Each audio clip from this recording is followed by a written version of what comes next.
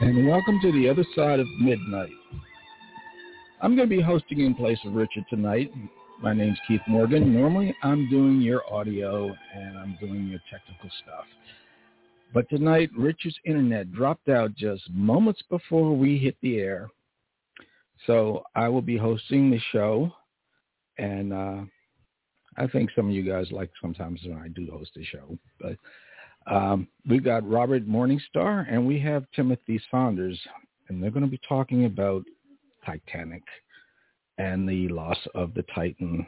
And I'm going to bring them on because I don't like talking that much. And Robert and Timothy have got a nice little bit of stuff to talk about.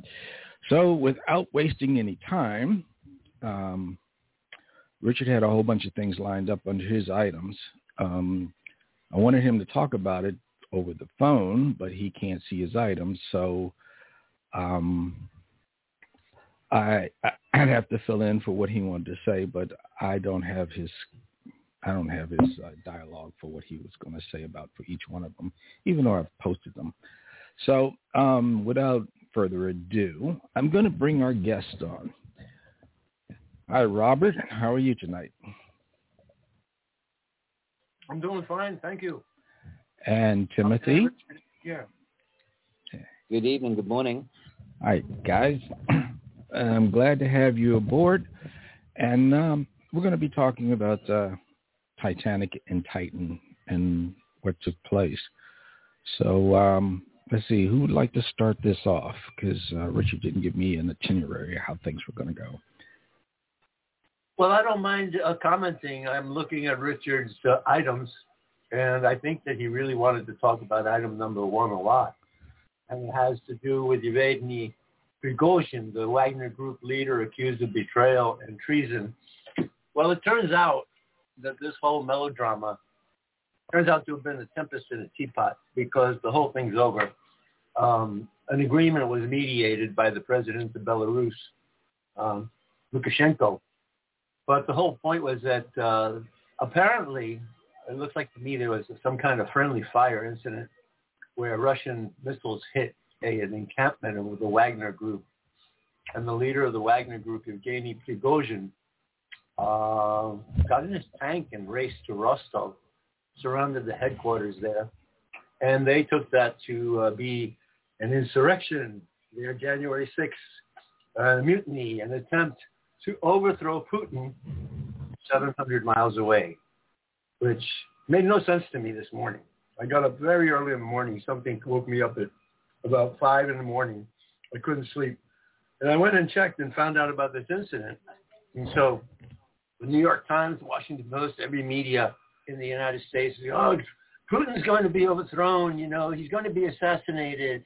Prigozhin is on his way to Moscow, 700 miles away. So we watched it all day. I'm in like Flynn with a bunch of spooks who were going back and forth all day. And by the evening, this evening, we got word that the crisis is over.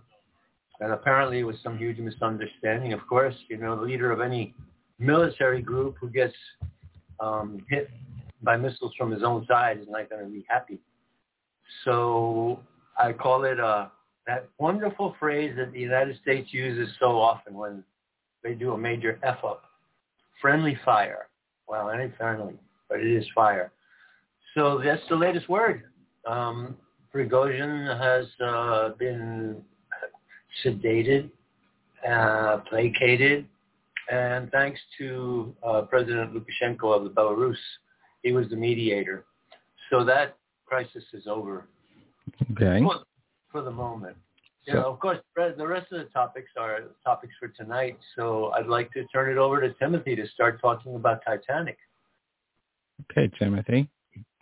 Well, thank you very much. I was just reminiscing, actually, Robert. We did a show standing in for Richard some time ago about Titanic, about the whole... Yes, indeed. The theory between the Titanic being swapped. Mm-hmm. And without going into all the details, because that show is obviously available on the other side of midnight.com. But So we're kind of, what can I say? We have some legacy to follow in this morning, I believe. Yes, indeed. And since you mentioned it, I really want to mention our dear friend, our late friend, Gordon James Giannotto. He was the first one to bring this subject up in 2014. I turned on Coast to Coast AM, and my mind was boggled. I was listening to Gordon James Giannotto, who was also a radio host on Revolution Radio, and he was talking about the swapping of the Olympic for the Titanic, which actually, Tim, that program that you and I and he did about 3 years ago, we actually proved that it is Olympic on the bottom, and it was you who discovered the proof regarding the shape of the windows, the difference between. So why don't we rehash that? I mean, this audience wasn't listening that night necessarily, and I think it's the most intriguing part of the entire saga, aside from the purported assassination of the 3 billionaires who were racing back to the United States to stop the passage of the Federal Reserve Act. So why don't we go into that? I think it's probably the most interesting part of the whole saga, starting with the Hawk intentionally colliding with the Olympic that started the whole problem with its malfunctions. Well, firstly, let me just say you're very kind to remember it that way, but I did not make the discovery of how to prove this. As a yacht designer, I knew which details to look at. I mean, other people have done the research, and I was able to put it out. What I mean is you found the pictures, and you would put them up in your items. And as I was sitting there listening to all the discussion going back and forth, I was going over the photographs, and again, my mind was boggling. Like, holy mackerel, Tim found the proof. And the proof, folks, was that, as I mentioned, well, why don't you tell the audience the difference? I'm just going to need to go back to the main bullet points, because there's a lot of backstory and a lot of details. But I mean, generally speaking, let's see if we can remember it together. I think it was more than 3 years ago as well. The Olympic was an almost identical ship that was launched before Titanic. In fact, there were 3, weren't there? There was the Olympic, Titanic, and what was the third one? Britannic. Yeah, Britannic. There we go. So the Olympic was out first, and she was sailing. I even had to get there. Somehow, the Navy ship, the Hawk, managed to collide with it, and it not just a little bump, it was quite a big bang actually. And the bow of the Hawk, which was actually a naval ship designed to ram other ships and basically sink them, so it had a very, very strong reinforced bow and a sharp bow even. Somehow this naval ship managed to hit, I think it was the aft 3/4 starboard side. That's correct. So pretty much where the propeller shafts were underneath the vessel, and the bow penetrated a vertical line through several decks, and also damaged apparently one of the propellers or propeller shafts on the starboard side. Right. So the vessel did not sink, but it did have to come back for sort of some fairly major repairs.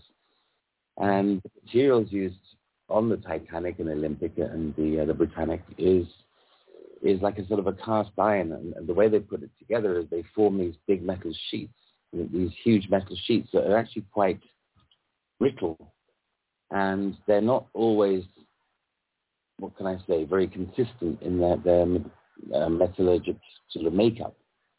So these massive metal sheets are sort of craned into place. This is during construction, and then the holes are created, and hot pot rivets are put into the holes and banged in when they're red hot. And as the pot rivets cool down, they contract and they pull the whole metal panel tight next to the next one. And that's how basically they used to build these sides of the ship. But the point is that the metal is quite brittle, and if the metal content is not well controlled or as well controlled as it should be, then obviously there can be flaws and weaknesses. And it seems that plus the fact that this naval ship was designed to ram with a very sharp bow, actually did quite considerable damage, quite serious damage internally, structurally. And the Olympic went back to port in Belfast. Yes. It's remarkable that they were able to save the ship. When you see the gash, the hole, it was a big triangular hole in the rear starboard side. And, well, you pointed out something that I suspected, and you came to the same conclusion, that it was intentional. The collision apparently was intentional because J.P. Morgan had been angling to take over the White Star Line. He was the owner of Cunard, and he wanted to monopolize the transatlantic trade, transoceanic passenger trade.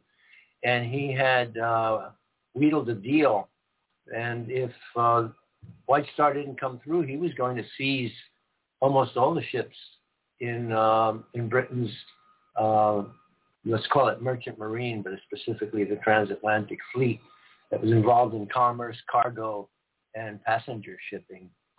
So you made the astute observation that you thought it was intentional, and I said, you voiced my thought. I wasn't going to say it, but apparently it was, and it was to thwart J.P. Morgan's attempt to just monopolize the entire North Atlantic. Good, Robert. Didn't J.P. Morgan lend the money to the shipyards in the first place? And so if they did not make their repayments, they would have to return the ships or give the ships up in place. That's right. That's exactly right. Yeah. So somehow this Olympic became damaged. Mm-hmm. And the story was that because the Olympic was such a huge, colossal ship, that as it passed the Hawk, which was going in the opposite direction apparently, that the current, I think that's right, the current from the Olympic turned the Hawk around in an uncontrolled manner and then accidentally collided, which is obviously complete BS. Yeah. Well, actually, this is at variance with my recollection of it. It was that the Hawk was coming up behind it. And my recollection of the reading of the accident was that Titanic was making its way past the Isle of Wight, and that Hawk came up very quickly behind it and then claimed to have been sucked into the current and spiked the Titanic. But it may well be that your scenario is correct, but it doesn't make sense to me if Hawk was coming down in the opposite direction. The bow waves of the Titanic should have been pushing it away, not drawing it in. So I remember them saying something about the suction of the propellers. And of course, since it was a Royal Navy Board of Inquiry, they were not going to stain the reputation of the Royal Navy, and they laid the blame on the captain of the Olympic. Yes, which was quite a disgrace. But then they did patch it up. They did repair it. And you want to tell them what happened after the repair? Well, they took the ship back to Belfast in the shipyard. I've actually visited there. I've been in the design drafting office. I went there some years ago, probably 20 years ago, to actually see about this shipyard building a new large vessel. So it was quite amazing to go in the very rooms and buildings that have been depicted in all the photographs. So yes, the Olympic came back to the shipyard. It was next to Titanic, which was nearing completion at this stage, and also that the Britannic was the third one that was in the next day, I believe. I mean, these are huge ships. I mean, if anybody's seen the photographs, the propellers are ginormous. The bow of the ship is towering above the town, Belfast. I mean, now Belfast is very different, of course. And the theory is that rather than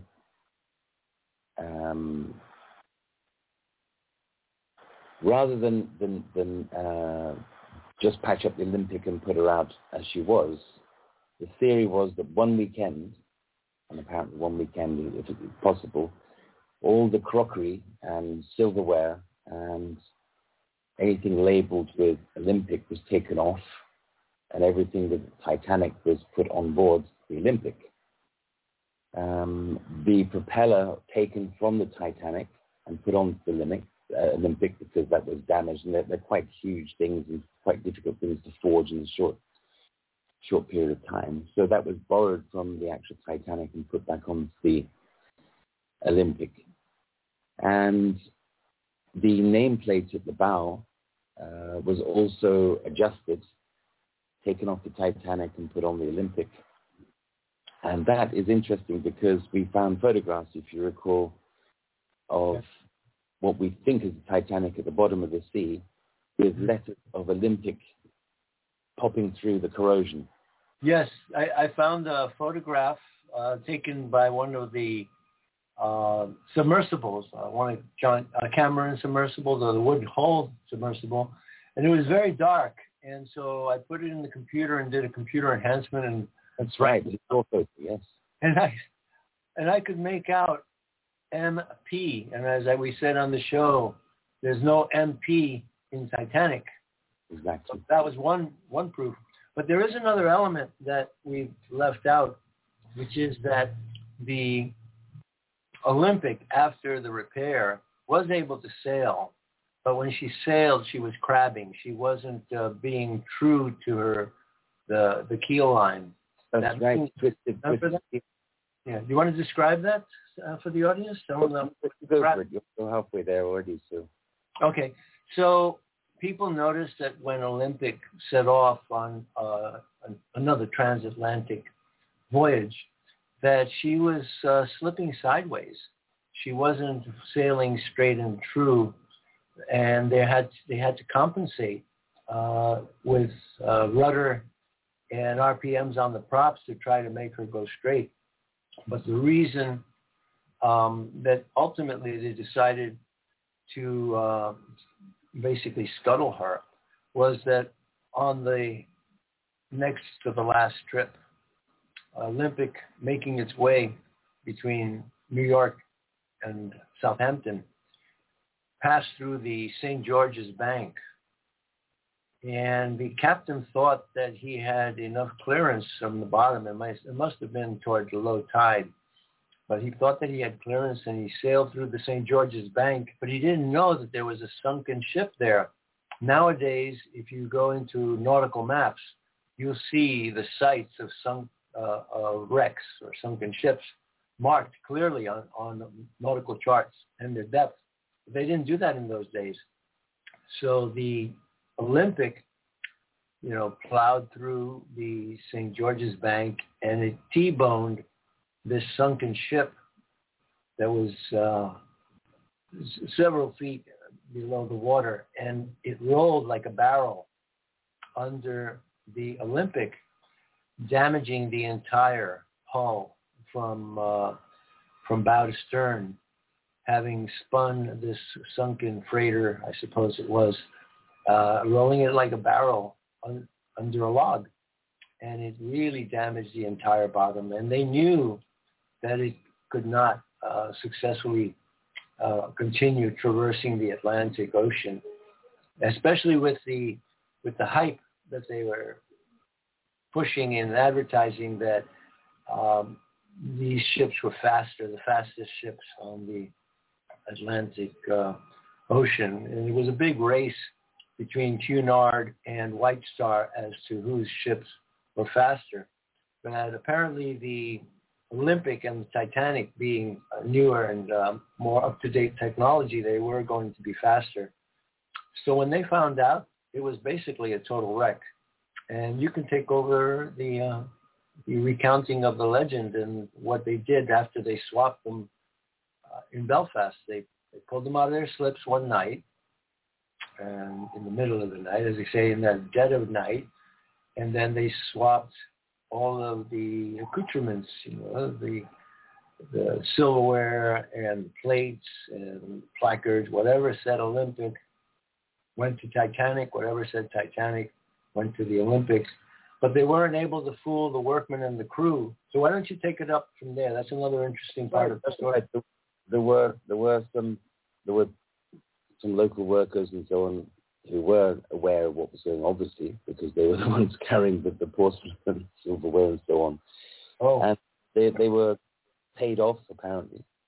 I don't know if sort of discussions were going on over pints of Guinness in the evening or whatever. But it must have been fairly obvious there, and word did get out. But there was one detail.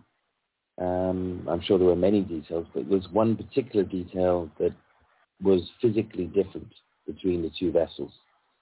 And that was, I forget which deck it is, but I remember we pulled up all the drawings before. Mm-hmm. And yes, they were able to take the profile of the Titanic and overlay it over the profile of the Olympic.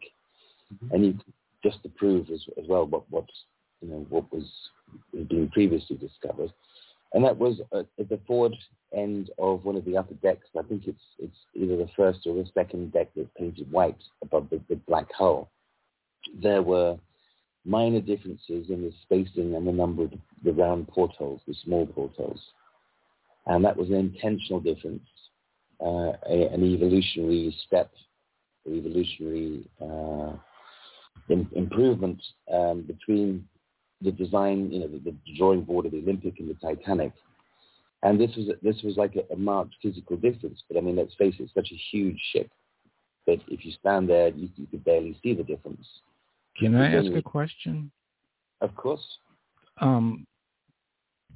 Were they doing this because the Titanic was new and the value of the Olympic had degraded, so they would make the Olympic, the Titanic, get rid of her and get the amount paid to them that they would have gotten for this brand new ship that would have been much more valuable? Is that kind of the conclusion we're coming to here? Why they did? Actually, he Morgan and White Star not insured, cheap. they insured it for twice as much as it was worth. It's like a 9/11 motif. Yeah, exactly.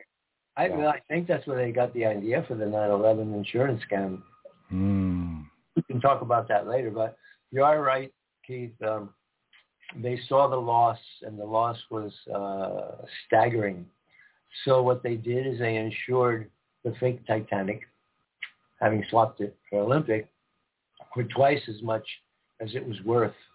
And you know what? It took until 1960 for that insurance claim to be resolved. And I know because I have a friend named Roy Schaefer who worked for the company, the North American Insurance Company, which ultimately had to make the payout.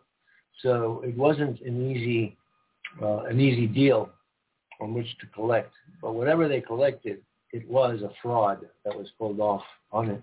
Aside from the portholes, Tim and I, we noticed that the side of both ships, where it's painted white, where the main deck is, there is a bulkhead, a sidewall, let's call it that. And at the stern, toward the stern, where it goes from solid wall and curved down to the rear deck, the curvatures of the steel that was cut, that was different.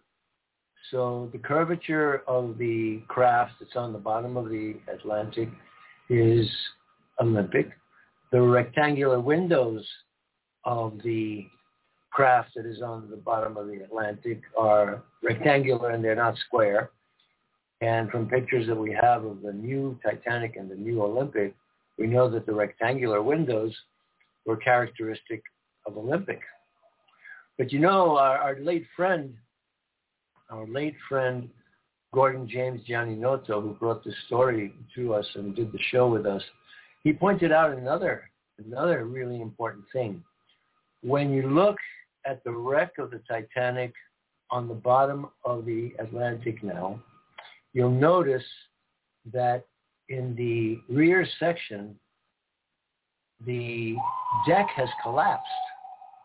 The stern is intact, but this whole section behind the main deck has collapsed. And many years later, or just before Gordon passed away, he was really obsessed with this story, and he took in every detail. And he pointed out to me that section underwater collapsed while the rest of the superstructure has stayed standing. And he said to me then that it was because they were not able to repair the entire rear deck, and they had shored it up with timbers. So the timbers deteriorated, rotted underwater, and they collapsed. The wood collapsed, and so the deck collapsed. And if you look at the underwater photographs of Titanic taken by Woods Hole and Bob Ballard and James Cameron, you do see that characteristic, and that for me was the binding tie. That was the one that really settled the whole affair. So do you guys think that they actually sacrificed those people for an insurance fraud? Well, we're coming up on a break in a couple of minutes, but there's also some other corroborating evidence that kind of joins the dots, and it looks that way, Keith, yes? Yes, it wasn't as cold-blooded as it turned out, because the story was that they were planning to have a rescue ship called the California. And the California sailed from New York heading east as Titanic was heading west into the iceberg field, which they knew was there. And apparently California... What the sole cargo on the California was? I think it was 800 woolen blankets, remember? And life jackets. And life jackets, right. And they weren't able to explain, what was hanging around. Yeah, it just happened to be hanging around. And so that's part of it. They missed the connection, mixed signals, because when Carpathia shot flares that were supposed to be seen, they were supposed to be seen by Titanic. There was a Norwegian whaling vessel killing seals and illegally on one of those icebergs. And they fired their flares to warn their men to get back to the ships, because they thought the Royal Navy might be coming by, somebody, well, it was the Royal Navy they were worried about, because they were the policemen of that area of the Atlantic, and Britain had made the laws against seal hunting illegally, and whale hunting, I imagine, at the time as well. So they just hightailed it, but they shot up a flare to warn their men, and California stopped, thinking that was Titanic. So they were quite a bit a way apart when these events happened. Okay. So the rescue plan failed. Okay, Rob. We're coming up on the bottom of the hour, and I'm going to take us into break. You're listening to The Other Side of Midnight. Our host, your host for tonight is me, Keith Morgan. Richard lost his internet just moments before we hit the air, so I had to step in. Our guests are Timothy Saunders and Robert Morningstar, and we're talking about the loss of the Titan and Titanic, and it's a really interesting story of what's going on. Sounds like a watery 9/11. So we'll be back in a moment.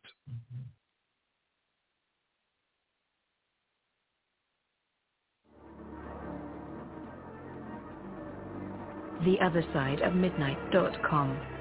Talk radio with pictures on demand. Liberate your hyperdimensional time scale and non-linearly access over 400 hours of conversation at the cutting edge of science and thought. Join Club 19.5 to get access to exclusive content that fits your interests and time schedule. Filter episodes by guest or subject. Membership costs $9.95 a month, 33 cents a day. talk radio with pictures on demand. theothersideofmidnight.com.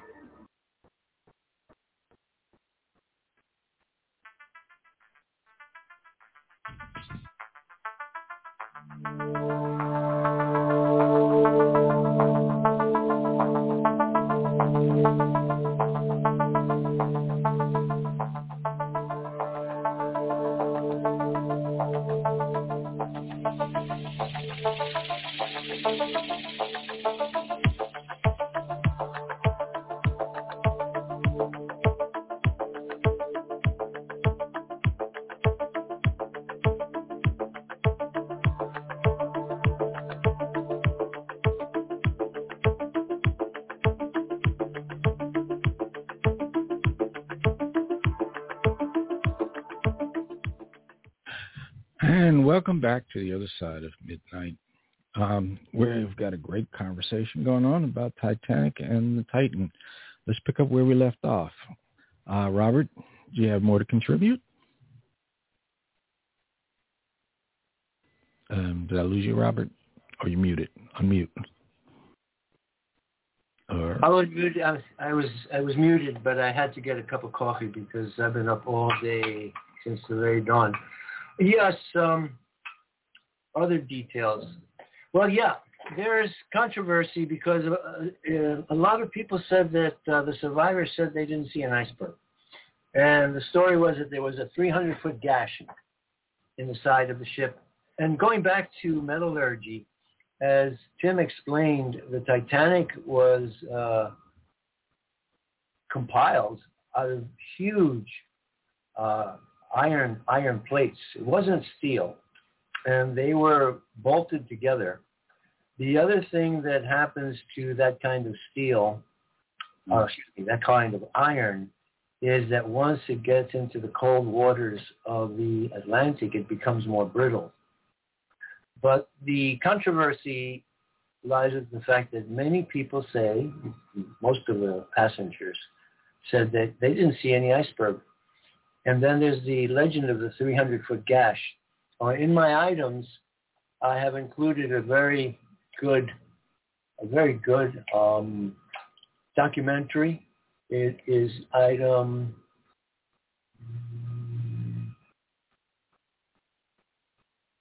I think it's item number 2. Video documentary investigating the sinking of the Titanic. And it's rather ironic that one of the people that appears in this documentary is the French gentleman who passed away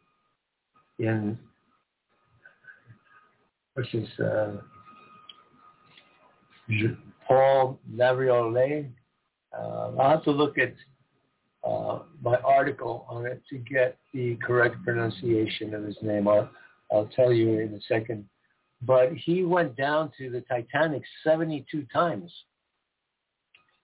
And he's speaking in this documentary, and he says, I've been down there 72 times, and I've never seen a 300-foot gash in the side of the Titanic, which, opens up the question, was it an iceberg or was it a bomb? I'll send it back to Tim. Perhaps he can elucidate on that. I would like to point out article number 1, SOS, the Titan is missing. Why no SOS?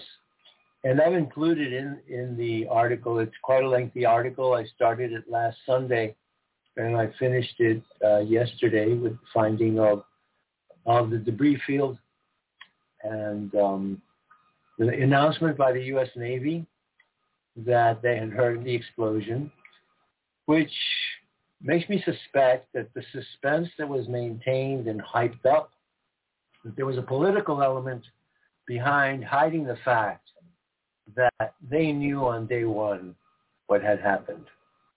James Cameron, who made the film and made the dives and did the 3D experience of going down to Titanic, he said he knew it in his bones.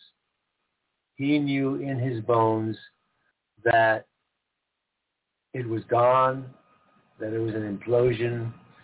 And so Paul-Henri Nargeolet, let me give you the names of the people who were aboard in memory of those people. Stockton Rush was the CEO and owner of OceanGate.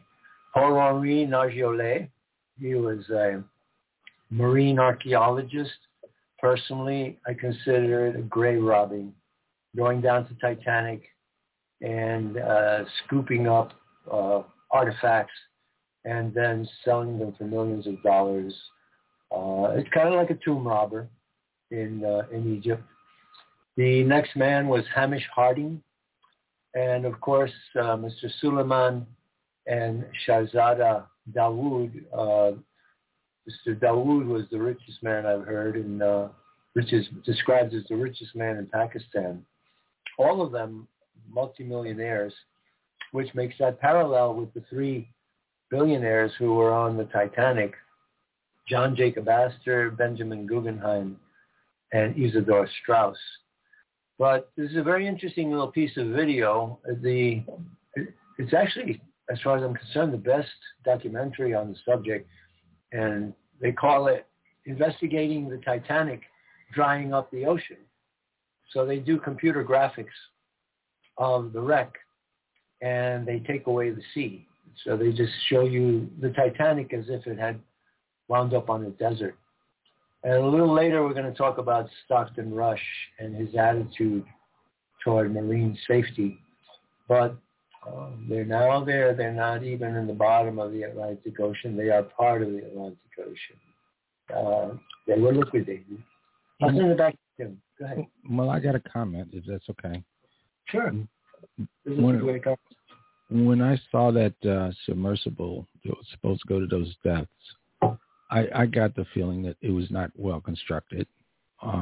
Just looking at it, I just got this feeling, and when they said it was missing, the first thing I thought was it imploded. Because it wasn't well constructed. I'm just looking at it; it didn't look like it was well done. So that was my first opinion. Oh, you're right. You're absolutely right. First impressions are often the best impressions. But you're absolutely right. The owner, Stockton Rush, said this, and it's in the article. He did an interview, and he said that he thought that safety is waste.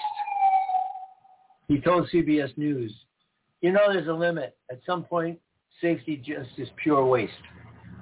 I mean, if you just want to be safe, don't get out of bed. Don't get in your car. Don't do anything. At some point, you're going to take some risk, and it really is a risk-reward question. I think I can do this just as safely by breaking the rules. How's that for an epitaph? Well, that is an epitaph. But, I mean, he didn't technically break the rules because Titanic's in international waters, and therefore most of those rules don't apply to any vessels going down there. So once these people, these passengers or victims, whichever way you want to look at it, once they signed the waiver, which was pretty clear. I've seen video coverage of somebody reading it, one of the waivers, and actually signing it. Mm-hmm. It does say this is absolutely an experimental vessel. I can't remember the exact quote, but something along the lines of, there is a possibility of, damage, injury, or total loss and loss of life, or something along those lines, fine here. And, Keith, you mentioned your first look. I mean, I've been looking at it quite closely and listening quite closely to a number of people. I've been pulling up images, and I've been looking at the construction techniques and so on involved. And the design, it's very easy to say with hindsight, but I would say the materials they used are questionable, and the choice of materials and the choice of construction, I'd say, is very questionable. And there are design features, in my opinion, which are ridiculous to the extreme in some cases. But on the other hand, there are other features which are totally normal for a submersible, and probably in shallower water it would have been fine. But the thing is, going down to 4,000 meters, that's a hell of a way down. what's that in feet? That's what, 13,000 feet or something like that. That's a long way down. 12,000 feet was the target depth. And I'm going to make my case later on that this was caused by human error, and the human error was Stockton's, and we're going to get into the pressures. At the moment, I'm copying a link that I'm going to put in the chat, and hopefully Keith can play it for us. It's actually a facsimile of a Morse code message, and I think the audience might enjoy hearing what a query might have sounded like in Morse code trying to contact either Titanic or Titan. So whenever you're ready, I think we'll give the audience an acoustic experience of old technology, which is tried and proven, because the New York Times was the first newspaper to learn of the Titanic's sinking, because a young ham radio operator in New York City was monitoring open frequencies, and he picked up the transmission, the Morse code transmission, which Titanic sent an SOS. He picked it up and he raced down to the New York Times and gave them the scoop. So okay, I'm ready whenever you want to play it. Yeah, play it now, and then we can translate it. Okay.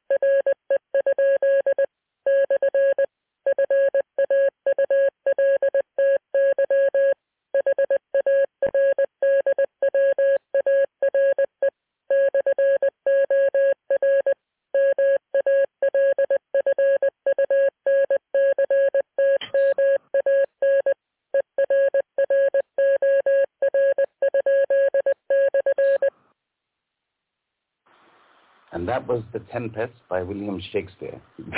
That was quite long, Robert. According to what it says, it said U.S. Coast Guard calling Titan. Well, the translation was, like I said, I made up the signal. Okay. And it was U.S. Coast Guard calling Titan. Why no SOS? Then goes on to say, question, loss of propulsion, hardware malfunction, loss of communication, or human error. And so I will make the case that later on that it was human error. Let me turn it back to Tim. I think it would be useful to go through the echo there sometimes. Be useful to go through the basics of the design, just to point out how it was made, how it was designed. It is essentially two titanium domes, one at each end. The cylinder in the middle was a rolled, rotationally rolled carbon fiber element.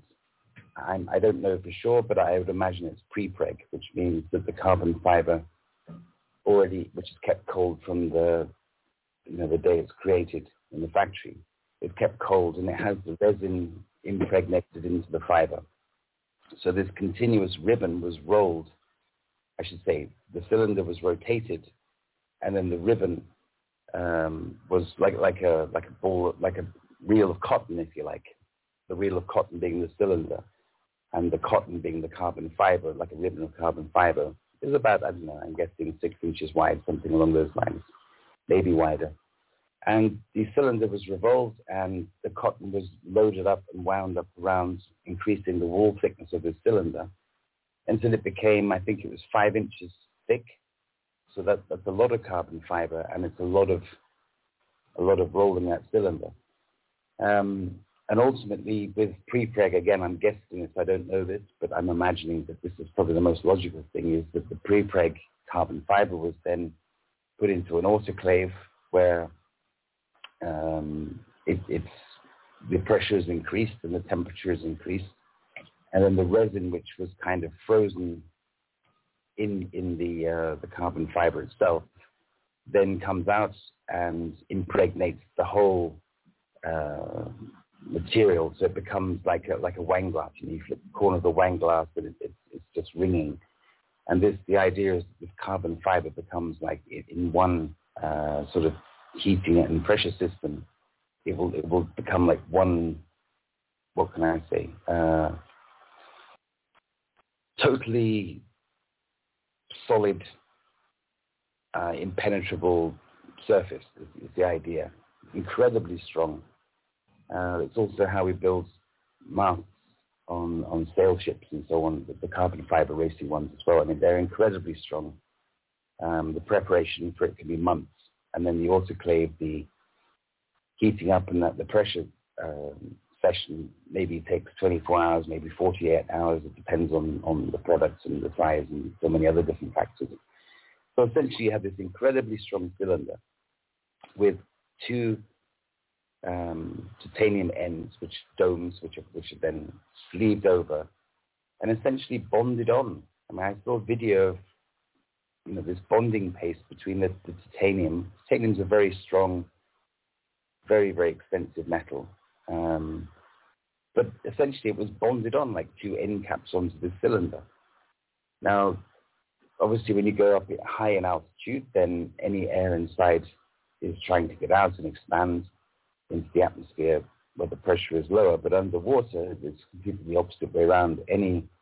All the atmosphere is trying to get inside and penetrate the submersible. So by the time you get down to 4,000 meters or thereabouts, I mean, you're talking about absolutely incredible amounts of power, pressure, all trying to compress and push this thing down and just trying to collapse it into nothing. So everything has to be pretty strong. Let's put it that way.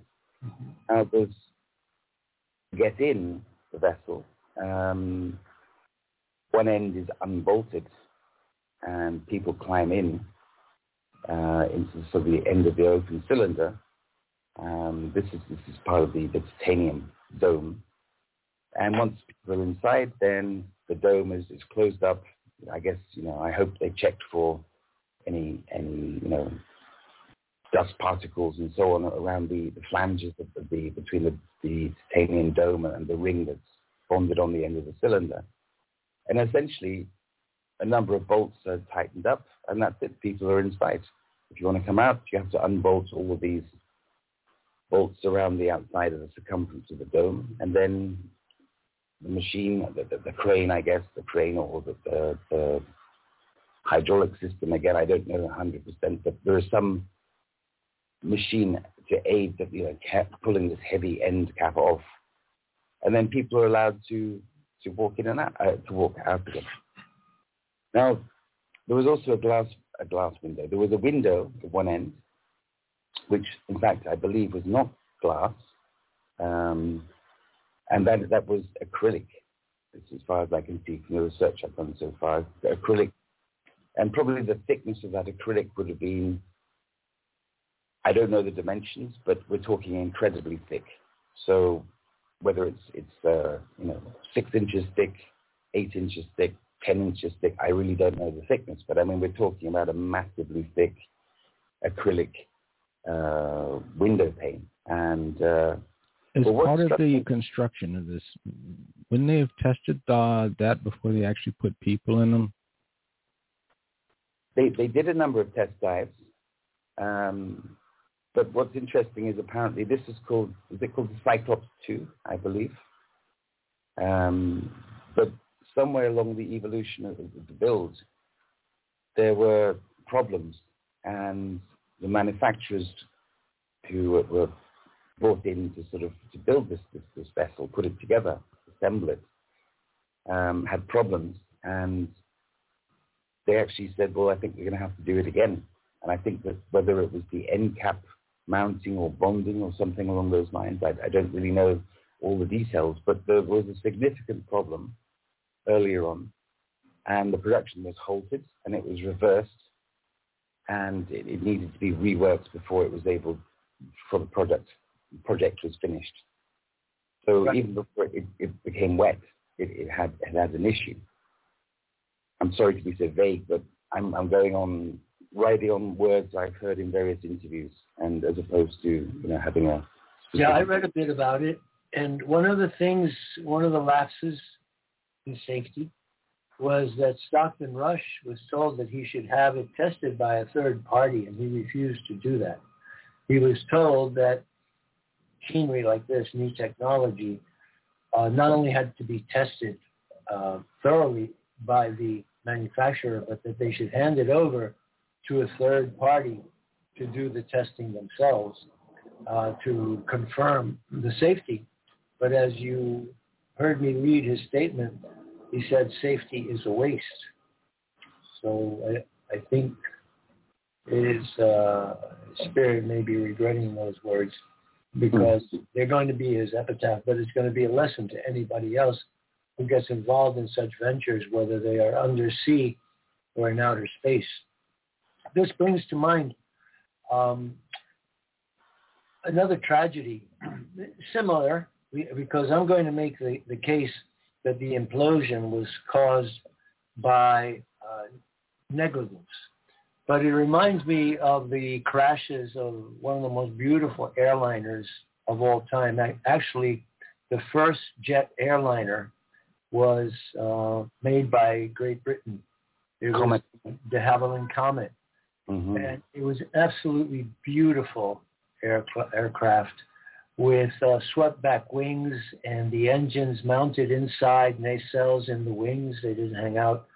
They were very streamlined, but they started to fall out of the sky. And when they brought them up, the analysis was that they had succumbed to metal fatigue.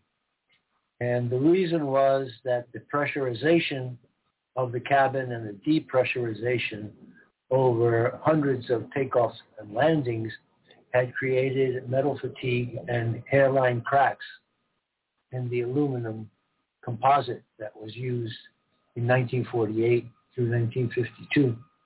Robert, you absolutely read my mind. I was going to reference that plane myself. Well, and tell us more. Well, there's a specific reason why the metal fatigue was occurring. And I agree. I'm not biased because it's a British design or whatever, but I mean, if you go back, it was literally one of the first airliners. This is before, I don't think it's before, but certainly in parallel to when Boeing were developing their first airliner as well. I mean, it could have been, the predominant airliner in the world, but it didn't because unfortunately it fell out of the sky. Yeah. Which is obviously not very good for its reputation. But there was a very specific reason why the metal fatigue occurred, and that is because the portholes, which are actually a nightmare, an engineering nightmare for any aeroplane. It'd be much, much better to have little cameras on the outside of the plane and have little flat screen TV screens on the inside, and just pretend you're looking out the window when in fact you're looking at a TV screen behind a curtain or behind a blind with a video camera on the outside, because that way you keep the structure intact. It's a far, far better way. But of course now we have technology where we do have flat screens. But again, when these airliners were developed, there was no such thing as a flat screen. It was all cathode ray tube, and the depth of a television was, 12, 18 inches deep or something. So that was not possible then. But to come right back to it, so portholes being an engineer's nightmare, the Comet had square corners, and they actually corrected the problem, and they stopped falling out of the sky very quickly as soon as they put a radius in each corner of the porthole. And once you have a rounded corner, then the stress does not culminate in that corner, and those fractures never materialize. It's just as simple as that. Right. The sad thing, similarly, Stockton Rush was warned about material structural failures and the need for testing. But the FAA, when they looked at the plans of the comet, originally they said to the de Havilland designers, it's a bad idea to have square windows on the craft precisely for the reason that Tim has outlined. It concentrates the stresses right at the corners. And that's exactly where the stress fractures began and then propagated into other sections of the fuselage. So the FAA told de Havilland, no, you really ought to put round or oval windows. And that's why when you get in airliners today, you don't have right-angled corners on any of your windows. You also have a double plexiglass inside and out, which causes some very interesting video effects when you're shooting video at a bright object. The object will be reflected on the inner panel back into the inside of the outer panel, and you'll get what looks like UFOs in your video. So that was a big flaw. There's a great movie. This was a terrible, terrible thing that was happening, and Hollywood jumped on the case, and they made a movie analogous to this story, and it was with James Stewart and Marlene Dietrich, and it's called No Highway in the Sky, and it's about airplanes that they were crashing and their tails were falling off, and James Stewart plays an eccentric engineer who's figured it out, that the vibrations and the stresses are going to make the tail fall off, and he gets a little bit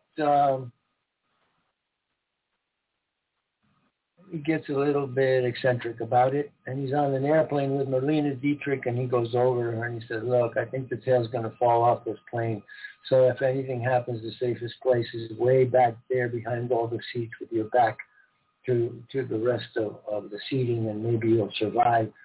And so he creates this hysteria. And then in another flight, he's called up before the Congress to testify on safety, and he gets on an airplane, and he just wants to stop it from taking off, so he pulls the landing gear up while the plane is taxiing to prevent it from going up.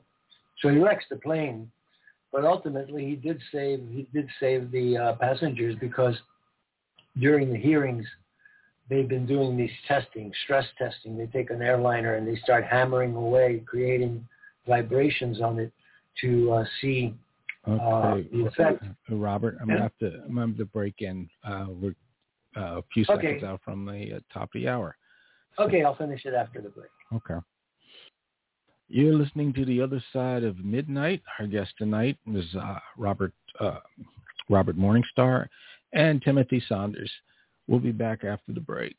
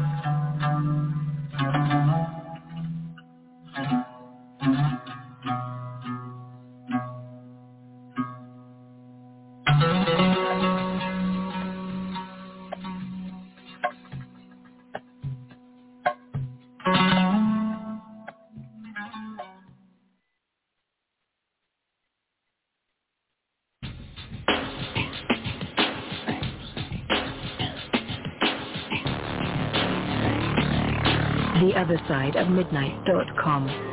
Talk radio with pictures on demand. Liberate your hyperdimensional time scale and non-linearly access over 400 hours of conversation at the cutting edge of science and thought. Join Club 19.5 to get access to exclusive content that fits your interests and time schedule. Filter episodes by guest or subject. Membership costs $9.95 a month, 33 cents a day. Talk radio with pictures on demand. theothersideofmidnight.com.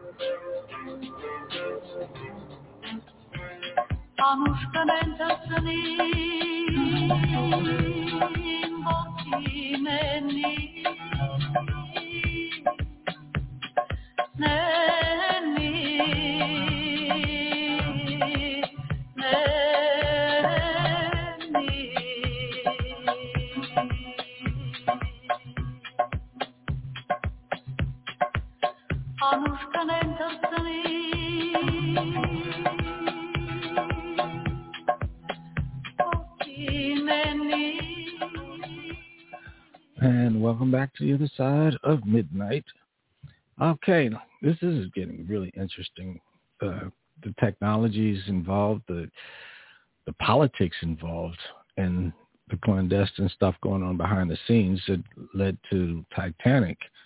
Oh, well, this is the world we live in. But hey, we got to grin and bear it because they're not going to do the right thing unless you keep an eye on them. And if they think nobody's watching, they're going to try to get away with stuff.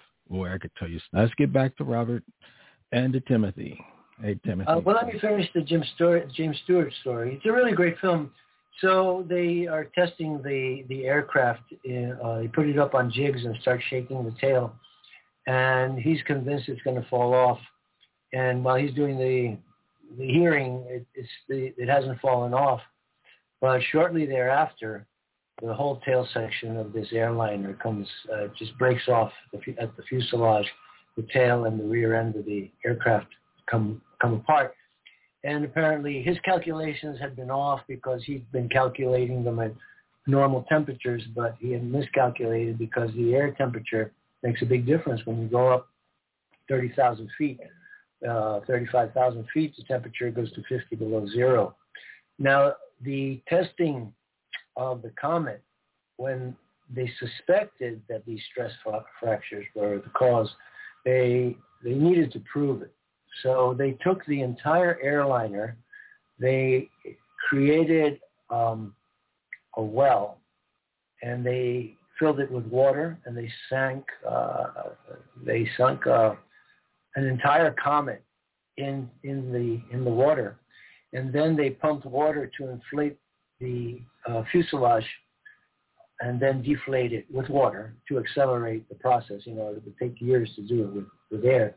So they figured by using water, they could inflate the passenger and pilot, the cockpit, over and over and over again.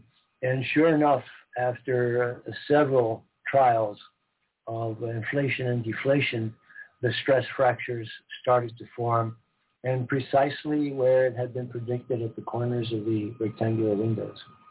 So let's turn it back to Tim. That's an incredible story. It makes a lot of sense to make such a test, Yes. to make well or reservoir or whatever it was, to big enough to put a whole aircraft in. It's quite incredible. Well, I have a kind of little thing to talk about here.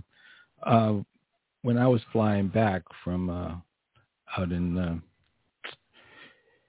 Austin, Texas, after my son's wedding, I'm sitting at the window seat, and we're still at the gate. They haven't started up the left wing engine yet, and this 12-ounce water bottle is empty. It's blowing around right in front of the engine. Now, if that engine had been on, it would have sucked it into it, and no telling what kind of stuff it would have done, especially with the melting plastic and shredding it and all that stuff. It could have caused a major damage. And I called the stewardess and said, hey, let the pilot know that there is debris of a plastic bottle blowing around in front of his engine. And they did. Luckily, one of the guys running the conveyor belt for the luggage loading he saw it after a while, and he picked it up. And about that time, the other guys came around, started looking for it, and then I told her, yeah, it was, they had found it. But little simple things like that, most people don't realize, hey, that can cause major problems, and I just had to speak up.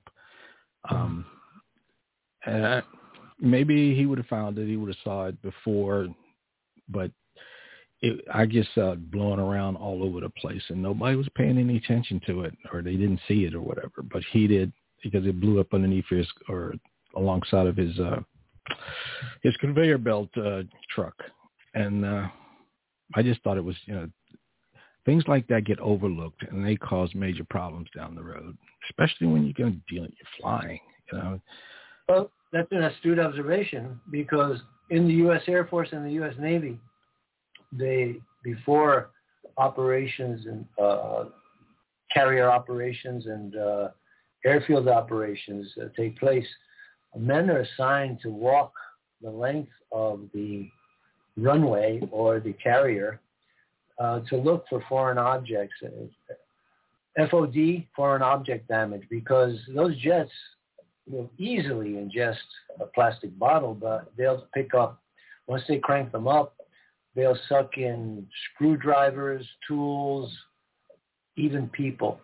Some of the most tragic accidents in the U.S. Navy have been men that were ground crew that were working too close to an engine that cranked up, and their entire body was sucked in to the engine, and they were killed. I remember there was an episode like that, but this one person, he was saved because his clothing or something got caught on something going in, and he was just inches away from the turbine blades. Yeah. And they were able to stop and shut it down and get him out alive. Thank goodness. Yeah. Well, you can imagine what happens to the rotors. There are two sets of blades inside a jet engine. They're called stators and rotors. Stators are static. They're blades, but they stay in place. And the rotors are giant wheel propellers that spin. So as the rotors in a sequence, they name them N1, N2, N3, and so on. So when the N1 rotor starts to spin up, it creates air pressure between it and the next, the static wheel, the stator, and that creates a higher pressure. Then that high pressure goes into the next segment where the N2 rotor spins it up, takes the already compressed air and compresses it even more. And so in stages, the air is compressed to a very, very high density at the end to come out as the jet stream. And to that, for those of you who've heard the term afterburners, the afterburners are even more powerful boost, where they'll pour fuel into the final segment and ignite it. And that's what it means, afterburners. But you go a lot faster, but you run out of fuel a lot more quickly. But that's basically how a jet engine works. Yeah. Robert, before we go any further in the aviation direction, let's go back to the submarine. Okay. Sure. One of that a lot of people have commented on is that it was being controlled by a Logitech, like game console controller. Yes. I mean, there's two ways of looking at that. That one way is that it's there have been absolutely millions or billions of those things made, and they've been thrown around the room by teenagers and younger for years and years, and so they're fairly robust. They did have spares on board. It's questionable that it was a Bluetooth version as opposed to a cable connect version. But on the other hand, these game controllers are also used to fly drones, which shoot down and bomb people, and nobody's complaining about that. So I don't really have a big issue with the game controller type interface. The Bluetooth is questionable, I would say. There are two computers on board that control the thrusters, and the day before there was actually quite a mixed emotions video out on YouTube at the moment with a young guy who would have dived the day before on the Titan, except for the fact it was called off And so, he's showing his video logs and starting out happy, and they went to a flower shop and they bought a wreath and they presented that to the sea on the day before to the survivors, but also the people who lost their life on the Titanic. So it was like a sort of a typical, this is me doing my thing, I'm with my girlfriend, blah, blah, blah. And it was quite interesting, but what I found very interesting was that they had technical problems the day before. The sub, they were not able to go out to sea because the sub needed some work, in inverted commas. There was a communication problem. One of the computers was not performing as it should have done. And that one of those computers is what actually controls some of the thrusters. So that to me is a red flag straight away. That was the day before. Anyway, going on, but the rest of the interior was pretty much empty. It was like a cylinder where, I think it's very strange that people even need to sit on the floor. You pay $250,000 and you sit on the floor. At least you'd have a little cushion or something, wouldn't you? Or a stool or something. I don't know. Maybe weight was that critical that they didn't want to put anything unnecessary in there. I know that they were very strict about weighing each person when they went in with their gear on, and therefore that equals the ballast and the amount of air pressure and buoyancy and so on. Right. But you can also make that equilibrium with a seat in there as well, or 5 seats in there. It could be aluminium, it could be carbon fiber seats. They weigh nothing. Mm-hmm. But it's pretty odd that it's just empty. So maybe not only safety is a waste, but also comfort is a waste. But the thing that really I found bizarre is there was a toilet on board behind a curtain. Okay, that may be useful on long dives. Not so much privacy if you're paying $250,000 and you need to sit on the toilet, which is just behind the curtain from everyone else. But that's okay. That's a choice. But the really, really bizarre thing was somebody thought it was a good idea to put a window next to the toilet. Even on, multi-million-dollar yachts that I design, sometimes we do not put a window next to a day head on the main deck. I'm not saying that that's normal. We always try and put something there. We always want to have natural light in a luxury yacht. But there are some cases where we say, okay, well, in that particular crew cabin or that particular crew suite, we're not going to put a window in because it doesn't align with the structure, or, there's a feature on the outside where a window would, a porthole would not really be appropriate, or so on. So, okay, day head for the crew, maybe there is no porthole, no window. You put natural lighting and so on. But in a submersible that's going down 4,000 meters, where, having just recounted this whole story about the comet and the dangers with those portholes, some person thought it was a great idea to put a window next to the toilet, because, of course, when you're sitting on the toilet, you want to look out the window, don't you, for those few minutes? I guess so. Well, basically, Tim, I think what you're saying, and I would agree with the Logitech controller and the Spartan interior, which is a kind word for it. We're talking about a very low-budget production. And again, we have to go back to Stockton Rush's statement, safety is a waste, and perhaps comfort is a waste. The other submersibles that I've seen, for example, the Woods Hole Observatory and James Cameron's, they didn't seem to be as uncomfortable as Spartan as this one. So I think the whole thing was a commercial enterprise using mini-max equations, put the minimum amount of money in to try to get the maximum of profit out, and it failed. And so, again, he was told that he should have the craft tested by an independent organization, and he refused to do that. Probably because it would have failed. Probably. Well, that's what I call criminal negligence, actually. And at first, no one knew what had happened. But you know what? The U.S. Navy knew right away. And they let this horse and pony show go on, this melodrama, cranking up hope and selling a lot of newspapers and hyping up a 24-hour news cycle. And I think there were political reasons for it, because in the middle of all this, what was happening? John Durham was testifying before Congress on the investigation into Russia collusion, and he shot it down as a hoax.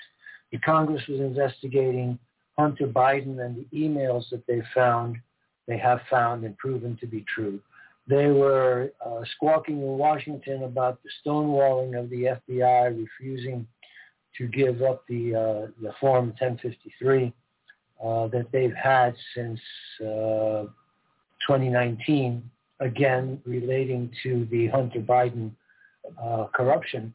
So and Richard and I had a conversation earlier in the week. He was complaining, why is the State Department refusing to give U.S. Navy assets to search? Why is the government not helping in every way possible? I think we have our answer.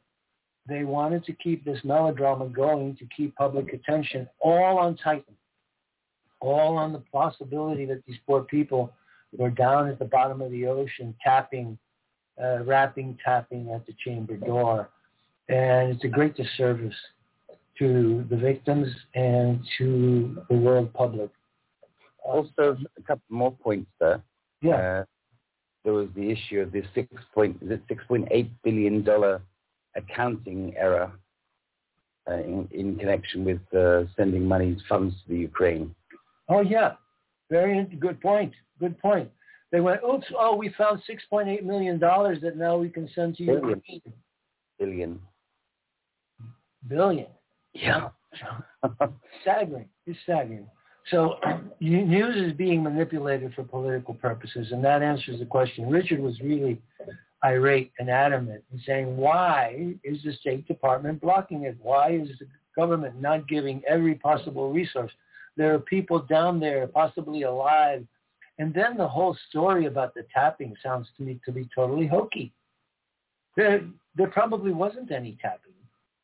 I didn't hear the U.S. Navy saying we hear tapping every half hour. That's the story. They heard as if banging on the side of the console. Fishy stuff. It's clear that multiple sources that the implosion was detected by the support ship above, by the Coast Guard, and also by those guys with their hydrophones listening. Yes, the United States Navy in Boston and in Virginia, they heard it too.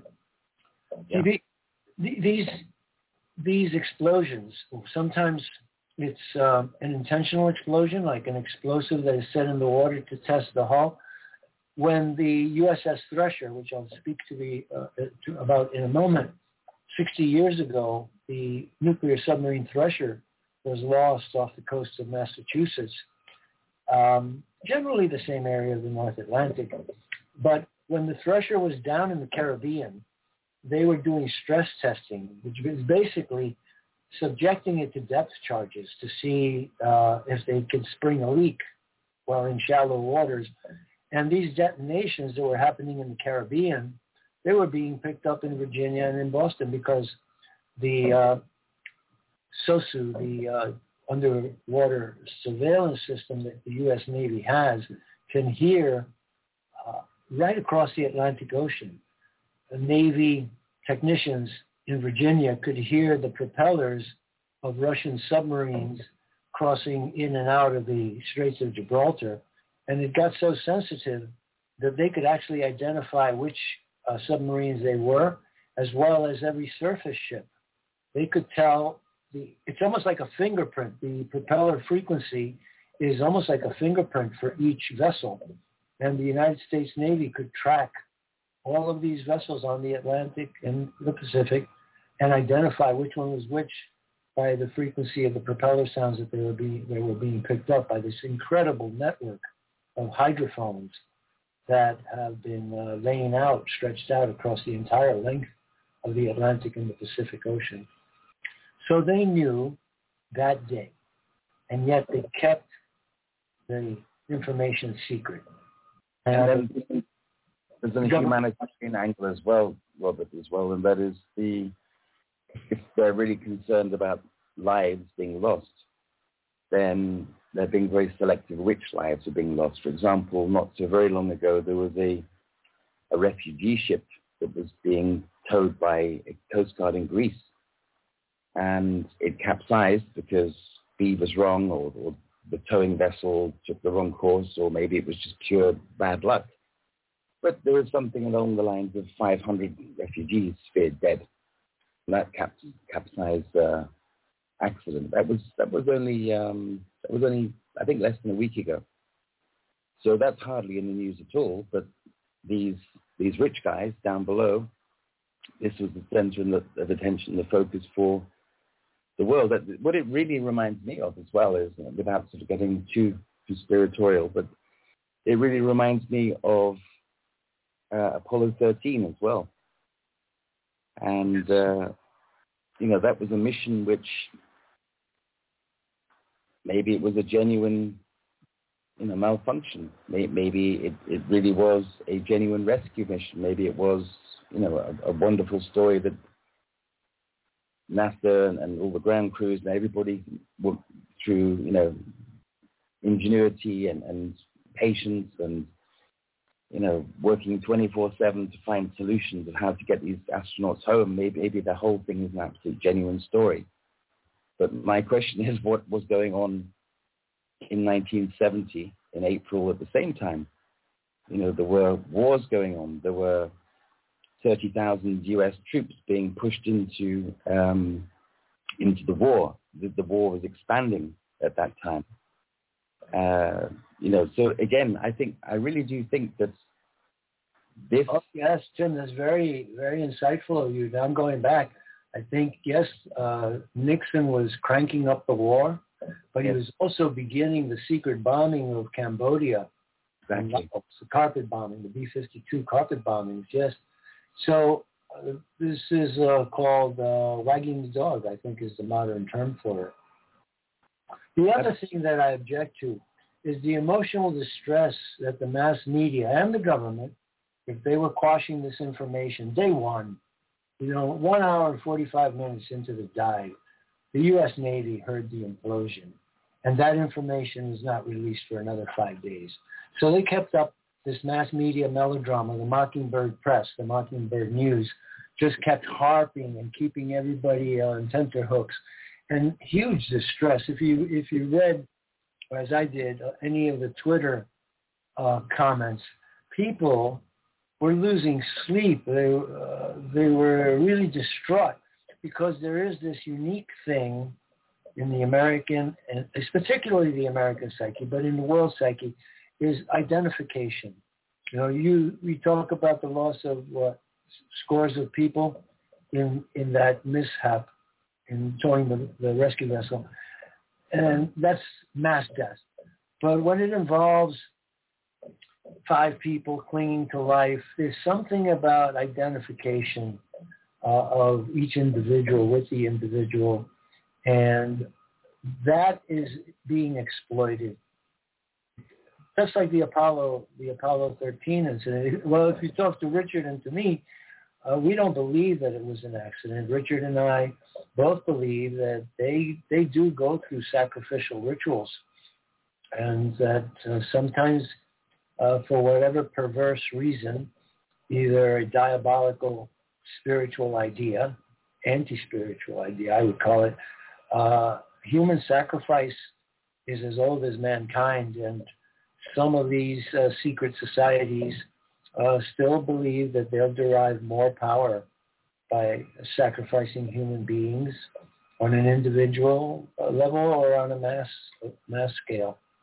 But I really object to what the mass media did for a whole week, keeping people, distraught. Some of the comments that I was reading, about praying and people, not being able to sleep and crying for the victims. The U.S. Navy knew 1 hour and 45 minutes into the dive that an implosion had occurred. So it's a great disservice how the government is using mass media to manipulate human emotions and crank them up and bring them down, like turn up the flame and then bring it down and then turn it up again. You can follow it in the reportage. We didn't hear anything about banging on the walls every half hour until 3 days later, to give people false hope that they might still be alive. And what a terrible situation that would have been. I myself, when I heard about the banging, I started thinking about what a terrible thing it would be to be there in the cold and the dark. And, what would you be using? A shoe to slam on the side? And how would you know that it was half an hour? There was something really fishy about the whole story. But yet, it had its effect, even on me. And I can only imagine what it did to so many more millions and millions of people around the world who were glued to their television sets waiting for the next item of news when they already knew the story. James Cameron knew it. He said, I felt it in my bones. I knew what happened the moment that I got the word. Back to you, Tim. So from my perspective, I think that as soon as I heard that there was a loss of contact, then I have to say that I think the game was up at that point, in my opinion, because you're talking 40 atmospheres, 40 times our atmosphere. That's a huge amount of pressure. There's no light down there. If you don't have power, how do you get up? Okay, you can maybe release ballast, but even that hasn't. There are various mechanisms on other subs and submersibles. For example, one submersible I was reading about has ballast. So the idea is that we're getting now to the bottom of the hour. The bottom of the hour, excuse me. So, for example, there are ways of releasing ballast so that, you drop the weights and therefore the buoyancy will just bring you up naturally. So some people use electromagnets. So when even if the electricity fails, for example, then the ballast the magnets fail and therefore the electromagnets fail and therefore the ballast drops off and the sub comes up. Other ones use a metal cord that corrodes after 12 hours of being underwater, for example. So after 12 hours, the ballast will fall off and the sub comes up. But this one had absolutely nothing like this. Right. Well, after the break, I'm going to correct that calculation. I worked all week to make my case that this was human error. But the magnitude of the forces that were acting on this submarine are borderline astronomical. So after the break, we're going to do some number crunching. And okay, Robert, thank you. Okay. I'll take us out. You're listening to The Other Side of Midnight. Our guest, Robert Morningstar and Timothy Saunders. And we'll be right back after the break.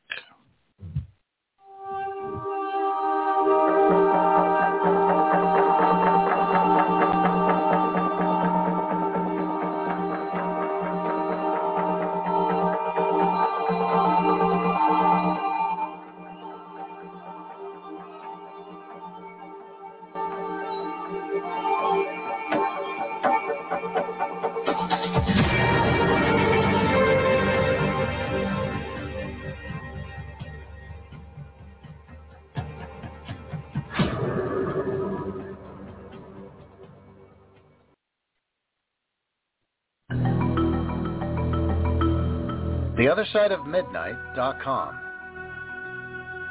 Tune in to listen to Richard C. Hoagland and his fascinating guests. Join Club 19.5 to get access to exclusive member benefits. Search the archives. Listen to past episodes anytime on any device. Membership costs $9.95 a month, 33 cents a day. Support the broadcast that provides you with the most interesting conversation available. Talk radio at the cutting edge of science and thought. TheOtherSideOfMidnight.com.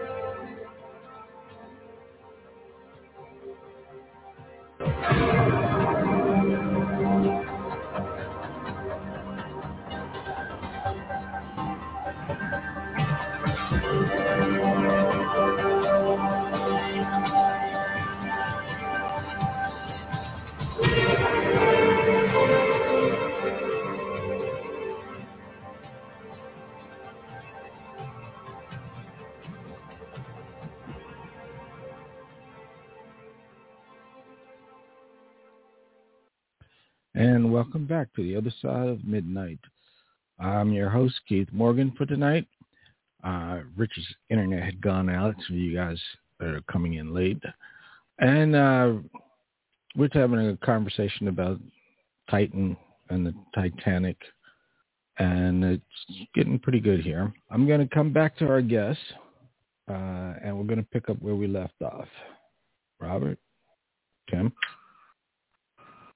Robert, tell us about your human error theory. Okay. I haven't read the reports, but I would love to hear what your okay. Well, it goes like this. The target depth was 12,000 feet, and the estimated time to get down there was 3 hours. And the thing blew up after an hour and 45 minutes. So I got on my calculator, and I started doing some numbers. And what emerged was that 1 hour and 45 minutes is 105 minutes. 3 hours is 180 minutes. So if you divide 105 by 180, what you get is 0.583333 ad infinitum. If you multiply that times 12,000, the target depth, the depth at which he should have been after 1 hour and 45 minutes was 7,000 feet BSL, below sea level. But he was actually at 10,000 feet below sea level. So it says to me that Mr. Rush rushed the descent. And as a result, he put extreme pressures on the hull, that perhaps the hull of the Titan could have taken the pressure if it was gradually built up. But there's a really great difference between 7,000 feet and 10,000 feet. So I think that he rushed the descent. Now, regarding the pressure, I've calculated that as well. You said 40 atmospheres. Actually, at 3,048 meters, which is actually 10,000 feet, the pressure is 294.99. That's so 295 atmospheres are what actually imploded the craft. And physiologists and doctors have said that the catastrophe happened so fast that the brain didn't even have time to register the pain. Because when 295 atmospheres crushes a human body in the ocean, it just turns the body into liquid with a couple of fragments of calcium inside. So they just became one with Mother Ocean. Poof, like an oil slick inside the container or outside the container once it blew. So again, I would point you to the article that I wrote from last Sunday through today. I updated it today. Another fake story that I would like to caution people about. Another fake story came out yesterday that photographs of the debris field were being shown. And that's fake because no photographs of the debris field have been released. So beware of fake news. All they want to do is hijack your attention and maintain it. Steal your perceptions. So take everything with a grain of salt. So 295 atmospheres extinguished those lives in a microsecond, taking us back to the sinking of the USS Thresher, which was a much sturdier craft. And it descended, its limit was 1,300 feet, but it had a mishap in that something happened, possibly an electrical failure or loss of propulsion is most likely for some reason. And they tried to do an emergency blow. They tried to empty the water from the ballast tanks very quickly. And what transpired was they used pressurized air to force the water out. But when the air was infused into the ballast tanks, they opened what is called seacocks or vents. The seacocks were opened, but the air was so cold that it created ice. And so the ice formed on the seacocks, and they were unable to close them afterwards. So the vessel filled up quickly with water and went into a plunge. And the Thresher also, as heavy, as dense, as well made as it was by General Dynamics in Groton, Connecticut, blew up, imploded, just like popping a balloon. I've actually been on nuclear submarines twice. They are quite formidable, but they are actually quite small inside. They're huge on the outside. But when you get inside, it's a very tight space.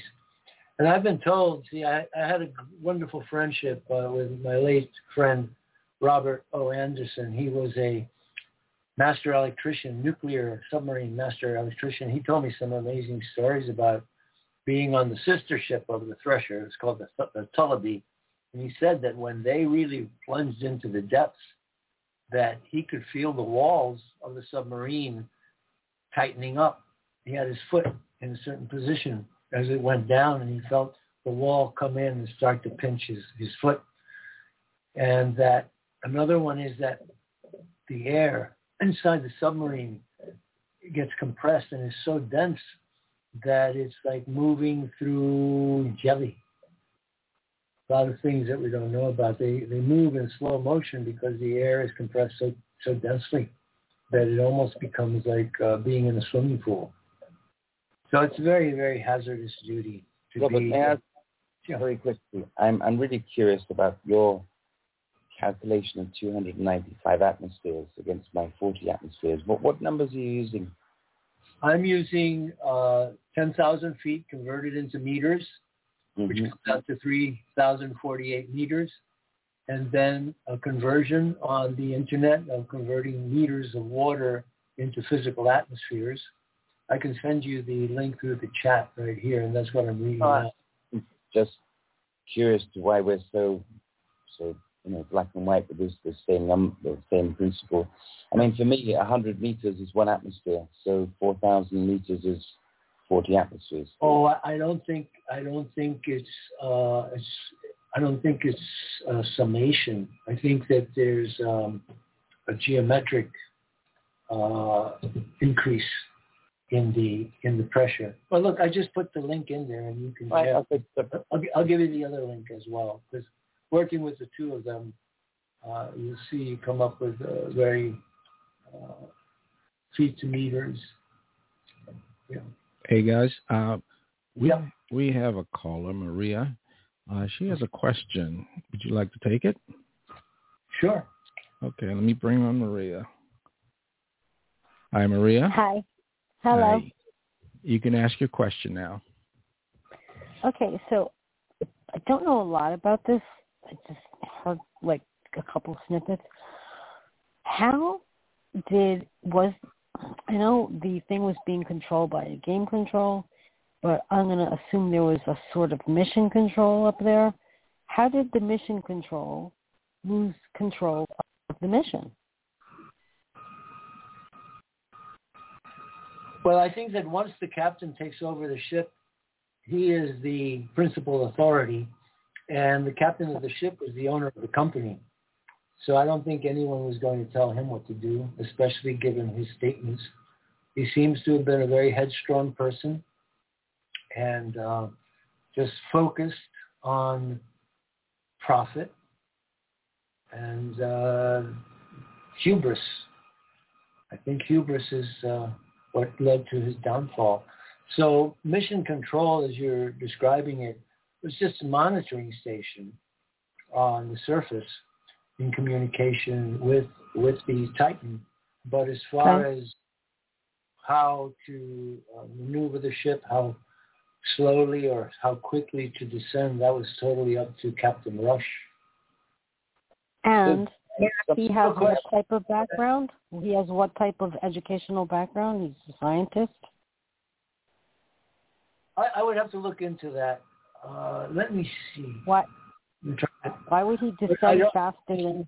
I think he was a businessman who made a lot of money and then decided to get into that venture. But Maria, I'd like to ask you a question. Sure. How did you get interested in the story, and did you stay with it? Are you one of the people that I described who was just swept up by the idea of the 5 people in distress? Did you feel? I didn't react to that. I didn't react to that at all. My friend put a post on Facebook, would you do this? And they're down there and everybody should pray for them. That's the only, if it wasn't for that, I wouldn't even know. So no, I wasn't swept up at all. Oh, what was it that he asked you to do? To put the post on prayers. Facebook? Prayers. Oh, prayers, yes. Well, that's what I was talking about. They swept up half the world into this. I know. And listen, here's what I think. Yes. I think the banging, the BS, false flag narrative psyop that they were banging on the side of their walls, and it was 3 days later. It's total psyop. And this is what people aren't even going to see.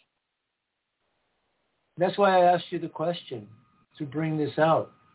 They were manipulating human emotions on a global scale and distressing people when they already knew the outcome. Knew they were dead. Yeah, they knew they were dead. The U.S. Navy knew it 1 hour and 45 minutes to the dive. If they were doing this, they were just setting up another false flaggy psyop thing. Because the thing is, if you know they're dead and you're soliciting people to get, besides themselves, inconsolable, flipping out, and all the reactions that people have, then you're doing it to master manipulate the masses. And to me, that's a false flag. There might not have even been 4 people down there, just like there weren't people there were people in the buildings on 9/11, but there weren't even planes. There was just a whole bunch of shit that they set up and did in their Photoshops of the day, and now they're doing it again. Yeah. As a matter of fact, talking about Photoshop, if you go to the article, the number 1 item in my items, which is the article that I spent a week on, you go down to the bottom, you'll see an illustration that came out in an animation in TikTok about how it blew up. Totally imaginary. They even put a flash of light when the whole thing was just in total darkness. Oh my God! Explosion. So again, all of these things are mass manipulation. Now you use the word that I object to, which is manipulating masses, because I despise the adoption of Marxist-Leninist terminology like the masses, the proletariat,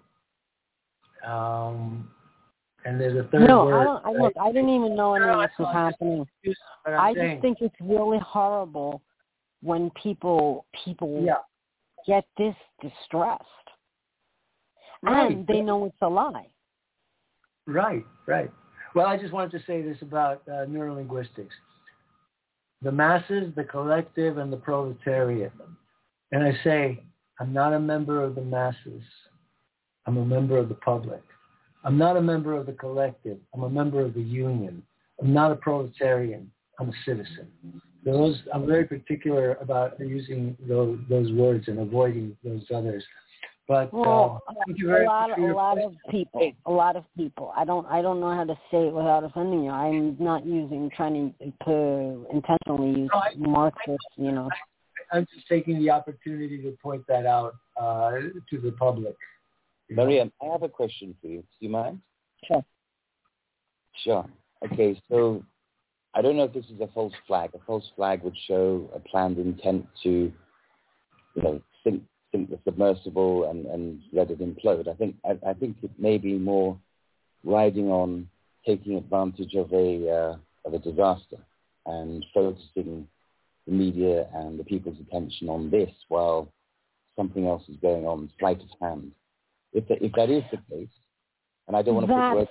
That's the obvious point at this point, which probably a lot of people don't know even that much, that the banging went on allegedly days after they had already been imploded. But the thing is, if they took this, a transaction of this enormity and did what they did and lied and asked everybody for their prayers and their support and all that stuff, it means, or it tells me, that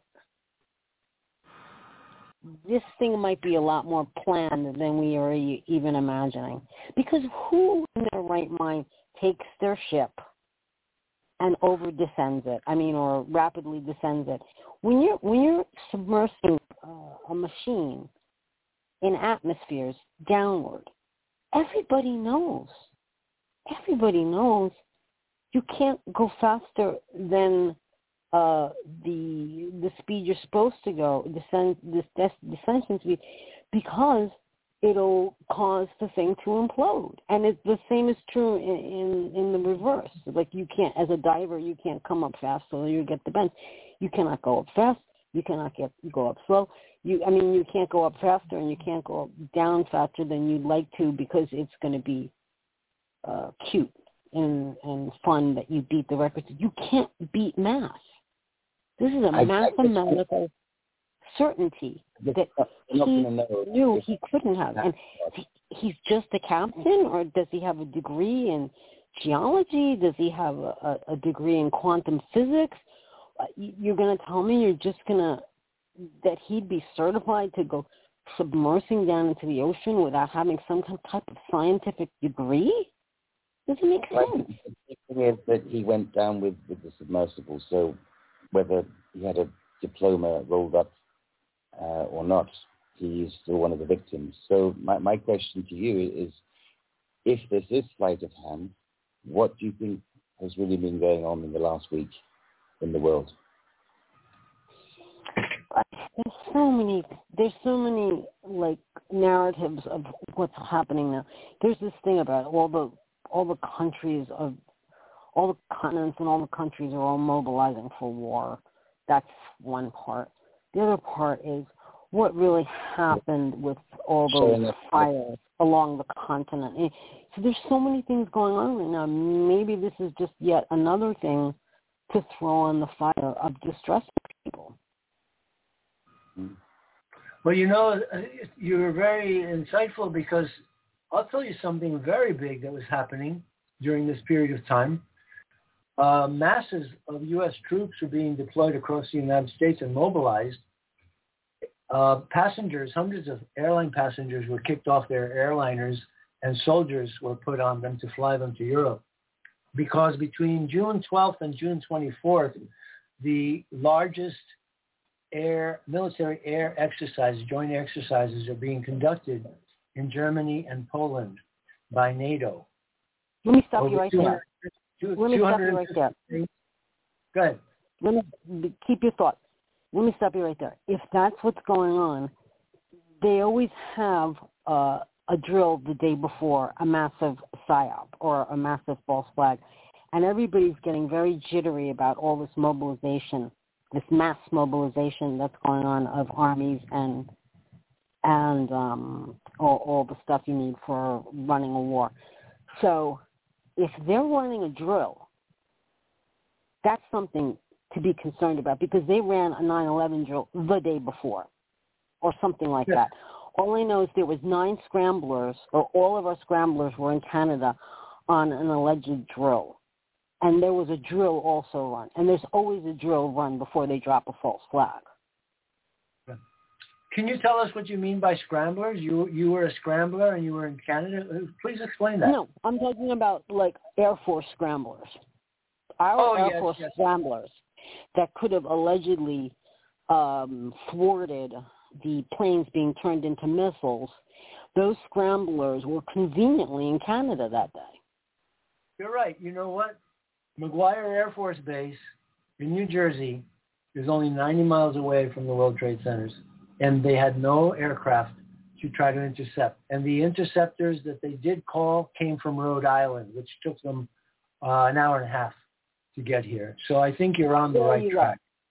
There you go. Yeah. So this thing is reminding me of that.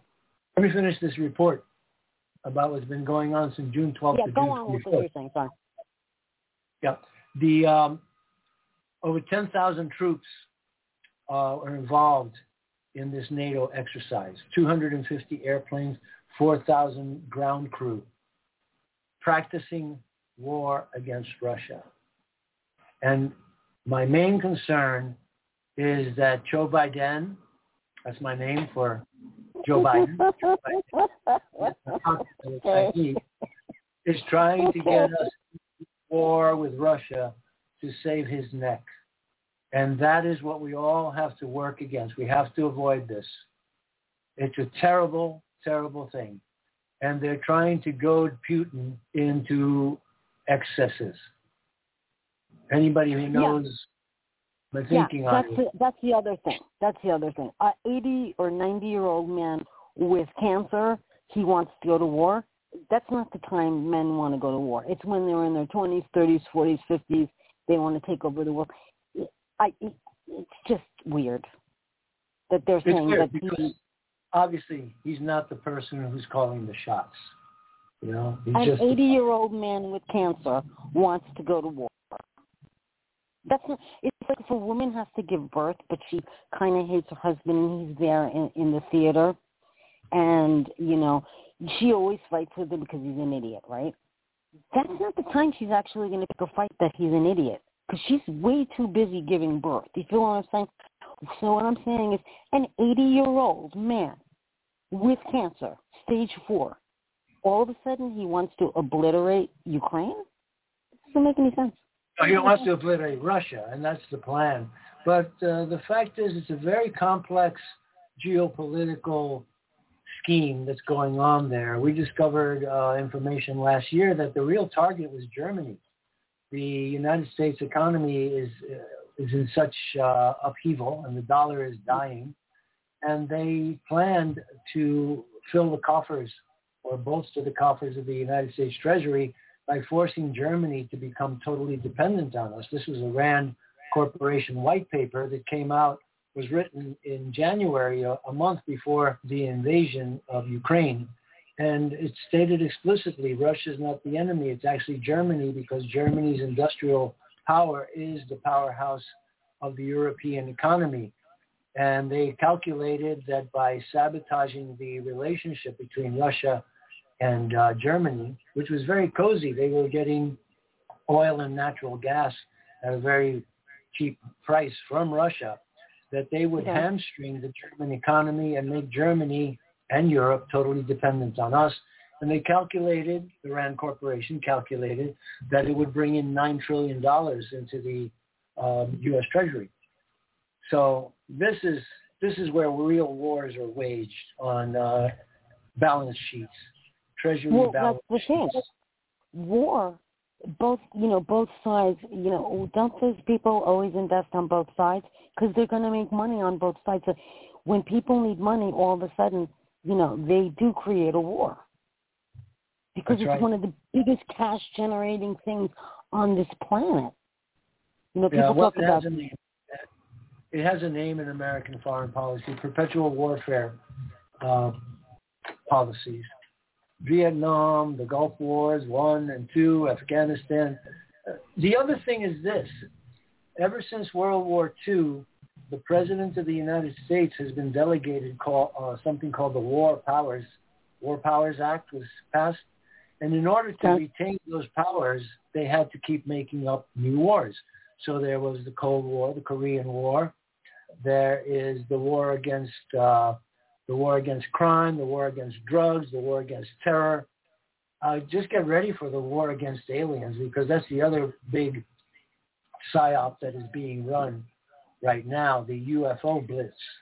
The UFO disclosure blitz that we're all getting. The disclosure is like July 21st. What's that? Disclosure is going to be on July 21st. Oh, yeah. Well, I thought they might just play it according to the script that they wrote back in the 1990s of Independence Day. That's called predictive programming. But Maria, thank you very much for your question. We're going to go back to our co-host, and I'm going to turn it back to Tim for 2 minutes from the break. But I really appreciate your calling in, and we hope you'll call in again. Have a good evening. Okay, guys. We're like 2 minutes out from the top of the hour. And we have another caller, Stephen from Clearwater. But if Stephen can hold on till we come back after the break, we'll bring him in, okay? Okay. Yeah, sure. So I'm going to take us out a little early. Okay. And we'll come back after that. You're listening to The Other Side of Midnight. And our guests are Timothy Saunders and Robert Morningstar. We'll be right back after the break.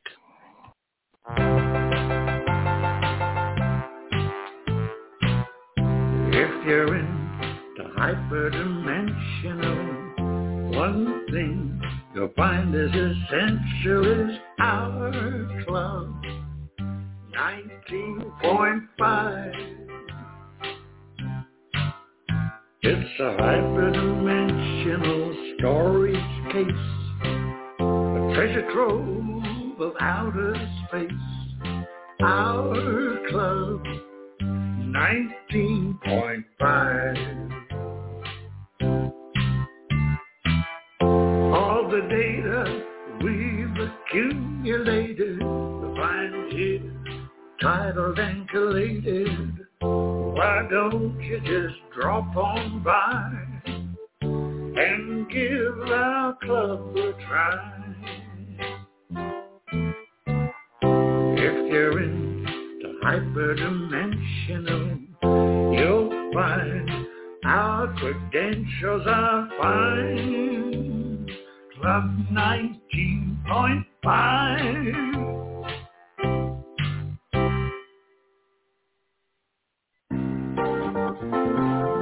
thought-provoking.com. Tune in to listen to Richard C. Hoagland and his fascinating guests. Join Club 19.5 to get access to exclusive member benefits. As a Club 19.5 member, you'll gain access to the rest of this show and all previous 350 episodes. Membership costs $9.95 a month, 33 cents a day. Support the broadcast that provides you with the most interesting conversation available. Talk radio at the cutting edge of science and thought. thought-provoking.com.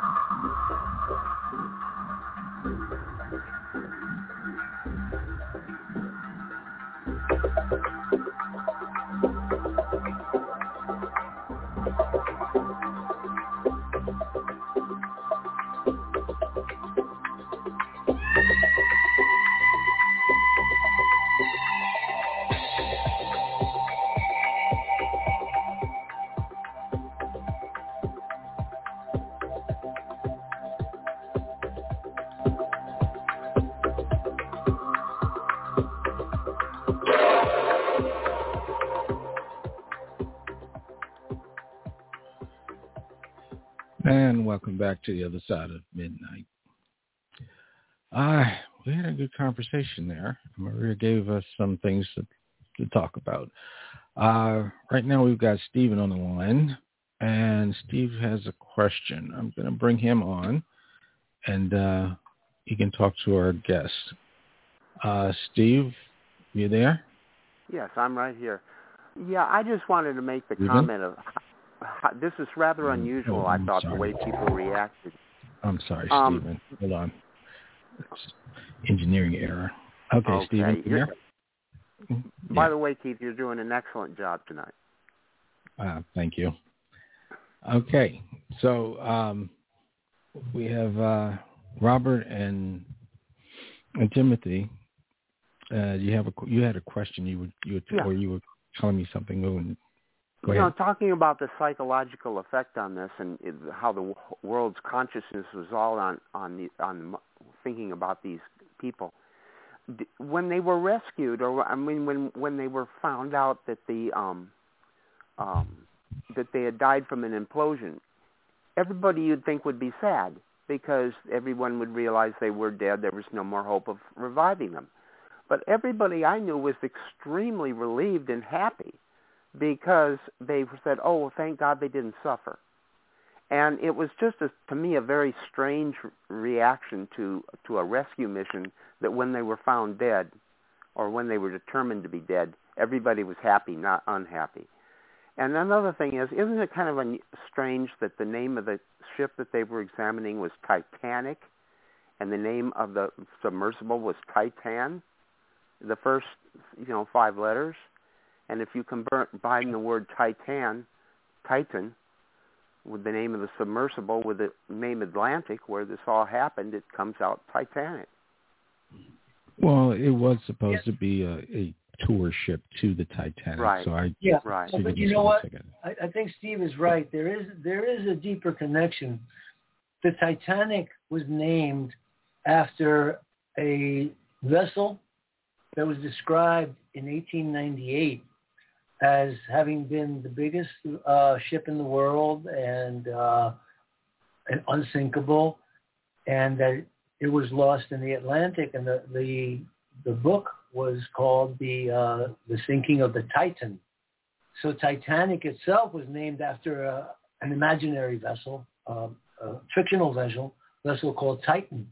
So I don't know what these people had in mind to name it after the progenitor of the name Titanic. So I think you're seeing into some kind of ritual that Richard often speaks about, orbits around these events. There is some kind of numerological and neurolinguistic ritual aspect, and I think that Stephen, you've homed in on one of them. While we're here, I want to point out one of the articles that I included in my items, and it's called Accident or Sabotage Against SETI. Why was the Titanic-bound sub destroyed? It's by Yoichi Shimatsu. Long article, but I'm just going to read you a couple of paragraphs to bring in this extraterrestrial SETI aspect to the floor. I'm going to skip the introduction and just read to you paragraphs. A competent research team aboard. It says, a preliminary study of this unfortunate accident begins with the roles of the participants, the submersible's designer, operator, and pilot, Stockton Rush, French underwater explorer, Henri Najolet, who on earlier probes with drones has recovered a trove of artifacts from that sunken ship. Hamish Harding, a British national who owns a Dubai-based aircraft leasing firm and an amateur adventurer who notably accompanied astronaut Buzz Aldrin to the South Pole. And the father and son team, Shahzada Dawood, a wealthy Pakistani British business executive, and his son Suleiman. One might assume that the millionaire Dawood to have been the last and least among this rather impressive exploration group, but one of his roles has been kept largely out of the news reports. His role on the board of trustees for the SETI Institute.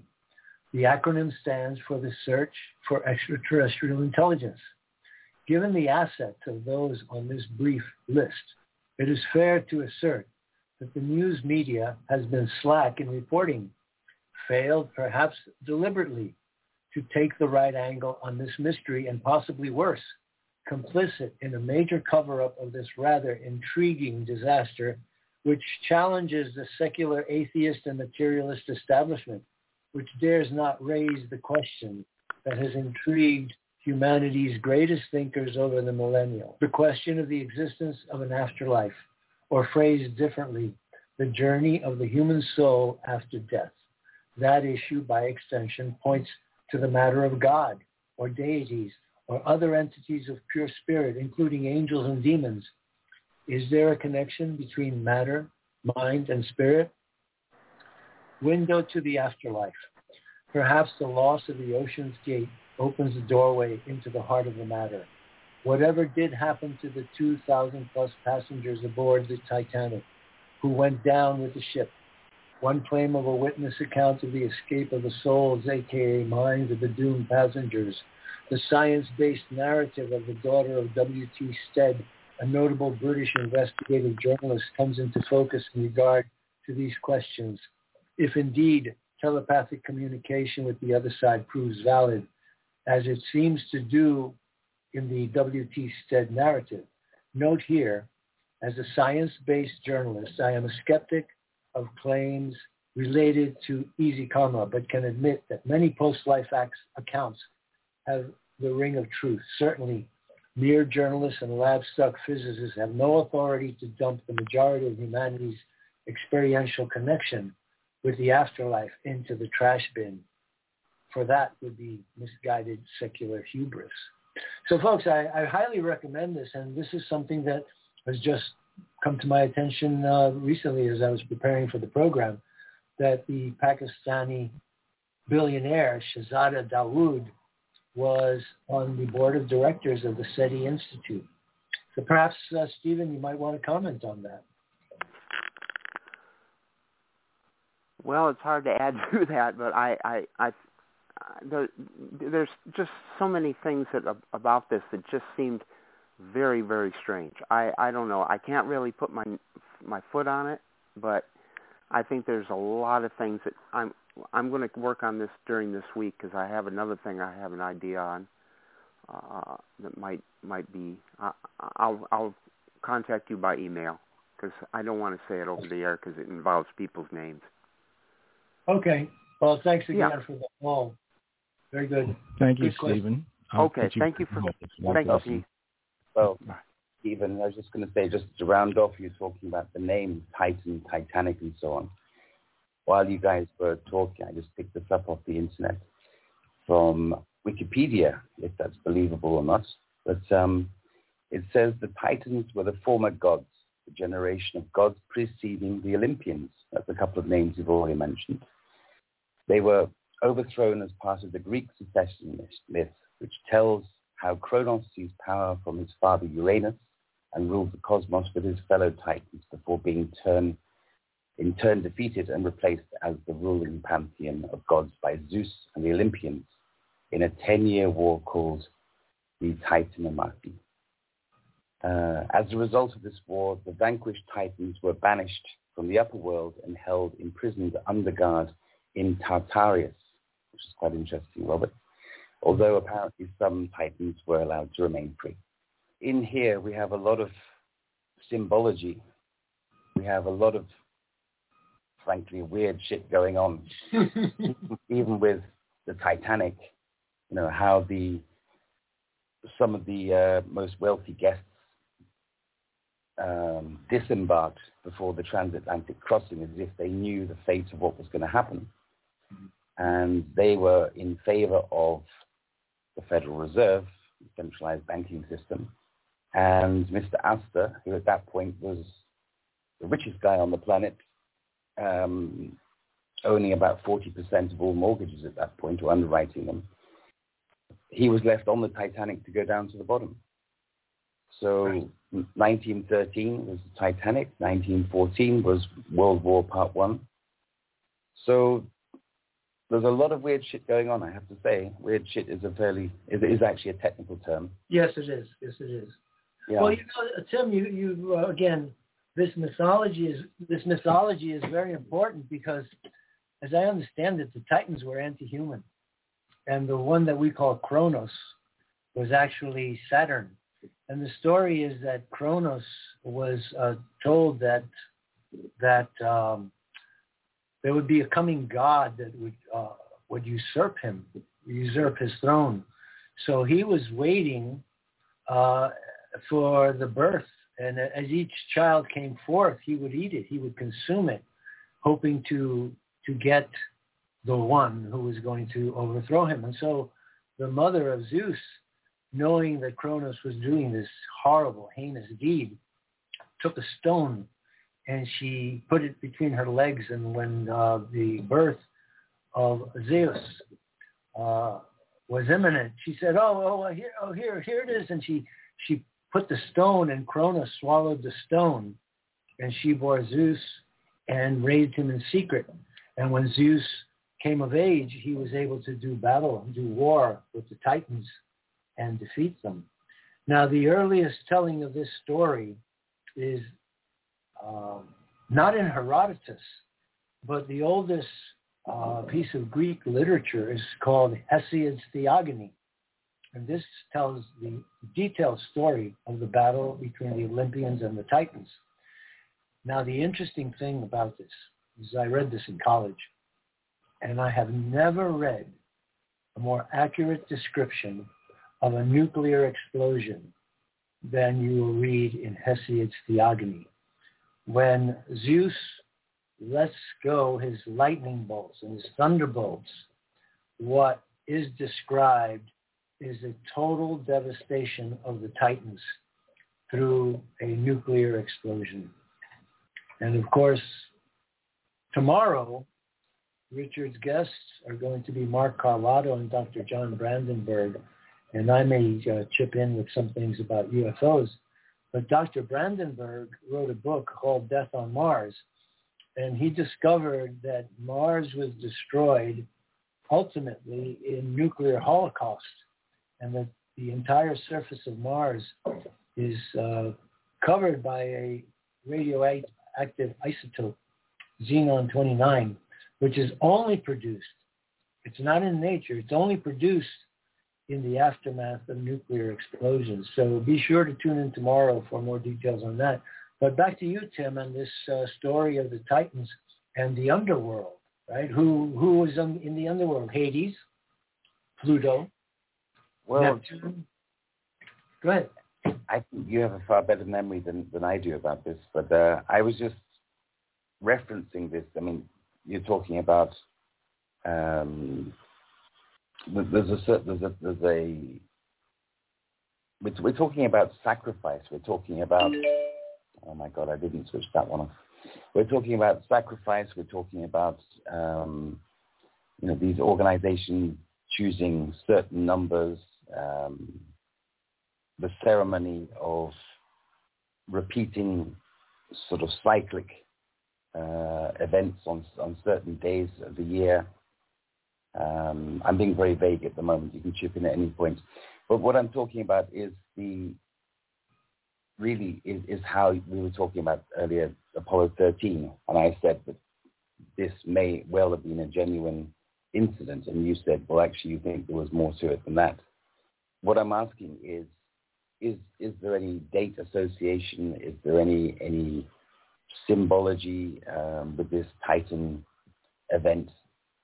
Maria was asking earlier, is it a false flag? And I probably don't necessarily support that. That would show, pre-intent of the whole sinking and everything, the whole implosion and everything. But I would say, rather than a false flag, I would say that, sure, this event occurred, and by the look of things, it was fairly probable. Oh my goodness! Sooner or later. Yeah, you just tripped a very important memory. Of course, listen, the ship went down. Titan went down on June 20th. That's as close as you can get to the summer solstice. It is pretty close. As anyone can get. Now, here's another thing. the ancient Druids are said to have sacrificed royalty at the time, at the summer solstice and other high holy days, and that it involved a triple sacrifice to Uranus, Isus, and to Thetis. And these correspond to Jupiter, Mars, and I believe Saturn. But one of the interesting things about this sacrifice was that they would, one involved the cutting of the throat and smashing of the head, but the third one involved drowning the victim. And this is what is the explanation for the bogman that was found in England many years ago, 25 years ago. They were bogman, the guy that came up as like a mummy, as fresh as a sort of a leather handbag after thousands of years. Oh my goodness! One of the most shocking experiences I ever had was being at the British Museum back in 1998, and I was taking video and I was backing up on one subject that I wanted to get a wider angle. I bumped into something and I turned around and there he was in this case, and I was able to take my camera and I put it on the glass case and I ran it over the entire thing and I recorded the entire body of the bogman. Incredible, because I think he was we're digressing, but I think he was a sacrifice. He was speared, I believe. He was speared and he was drowned. Yeah. Yeah, spearing, stabbing. There was a stabbing, and there are three other aspects to it because the three gods demanded the sacrifice, each in this particular way. And after they did the first two, the final one was to sink the victim in a pool, a sacred pool, and offer him to the god of the waters. So I think we're doing some really good detective work here tonight, folks. It's intuitive detective work. And this is what I call cross-pollination of information.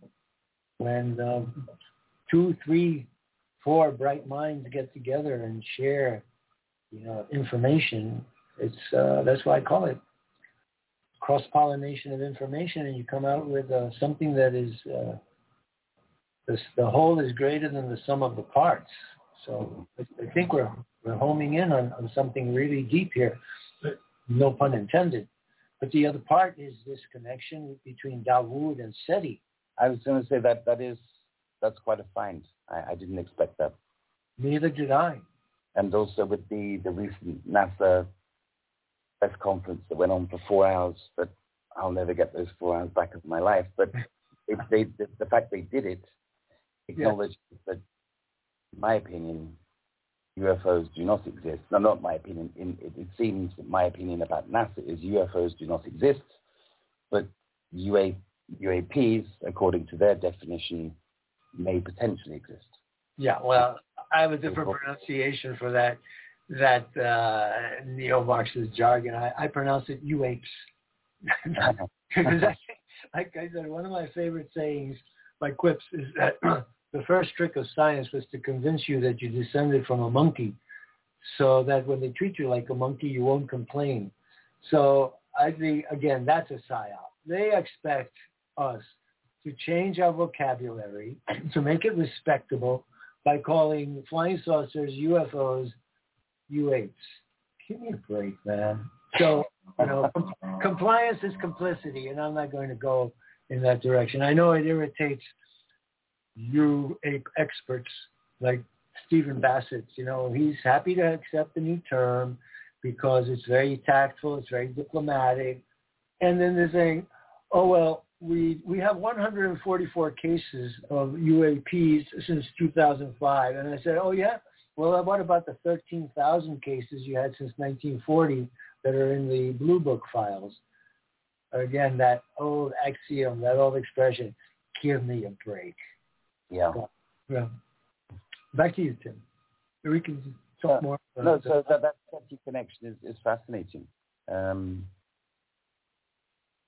Another aspect could be, we talked about the theory about insurance claims for the Olympic with the Titanic name on it.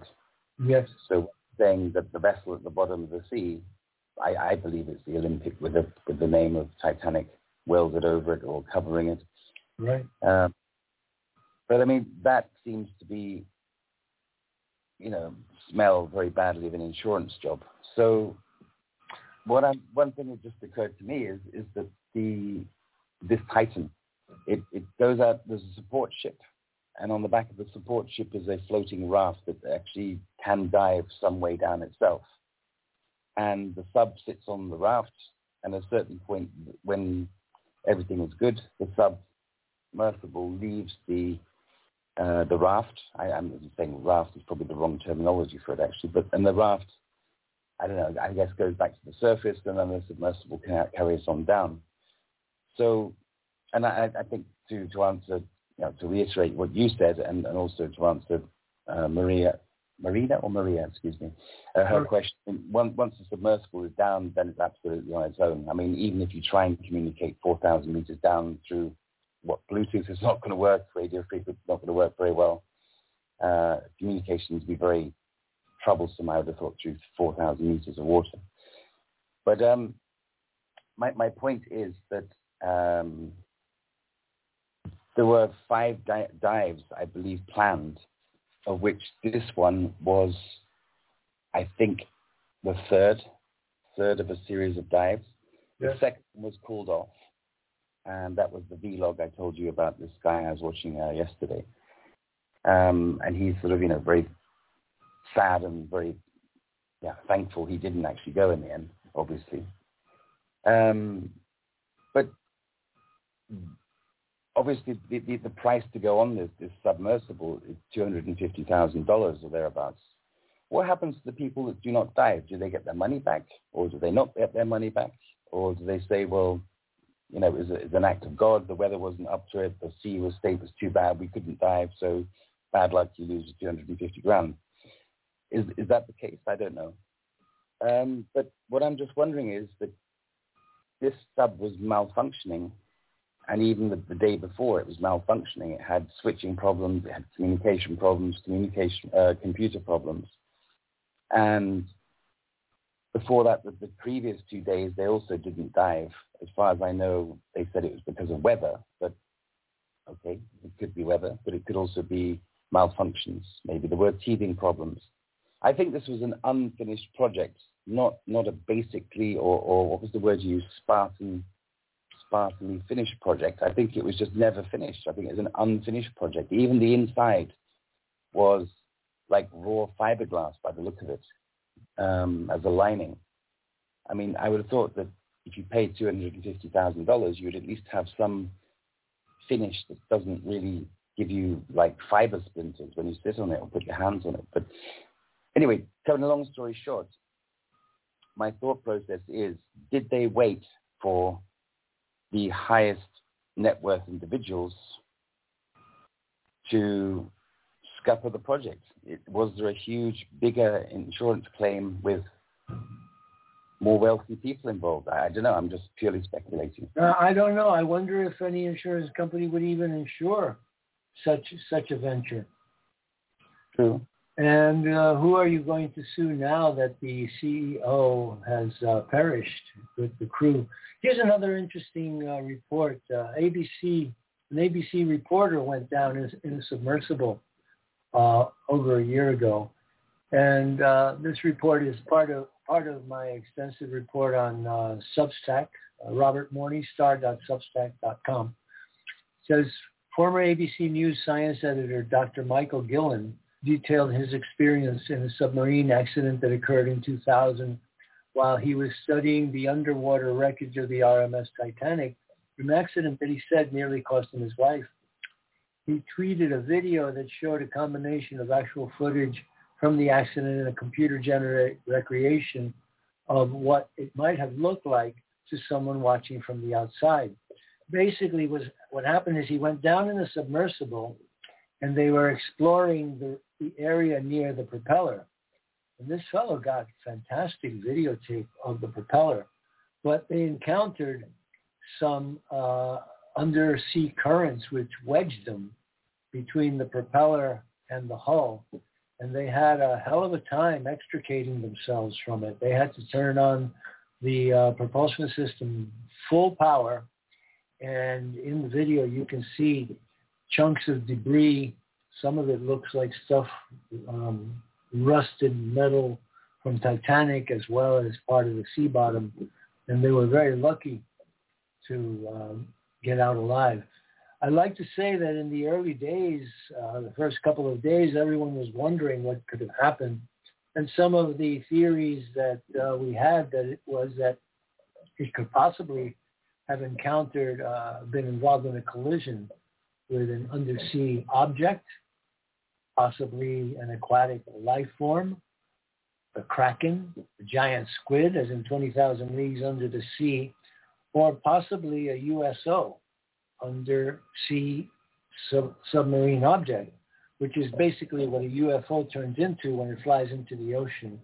And UFOs have been seen coming out of the ocean into the skies, and out of the skies into the ocean. And if you read the article, I have links in there, video documentaries. One of them is just entertainment. What if the Kraken was real? Dealing with the actual washing up onto shores of giant squids. The story of the Kraken, the legend of the Kraken, came out of Scandinavia when one of the kings of Sweden detailed his encounter with a giant tentacled creature that snatched up some of his men. So that's where the Kraken legend started. And the giant squid is a reality.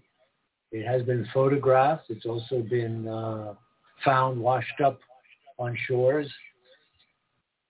And so what if the Kraken was real? So that's an entertaining little piece of information. Okay. Another thought was the possibility of a collision with a whale. So I wrote something called Bumping into the Right Whale at the Wrong Time. Okay, Robert. Yes, go ahead. We're at the bottom of the hour. Okay. So we're going to start this break. Okay. Okay. You're listening to The Other Side of Midnight. We'll be right back after the break.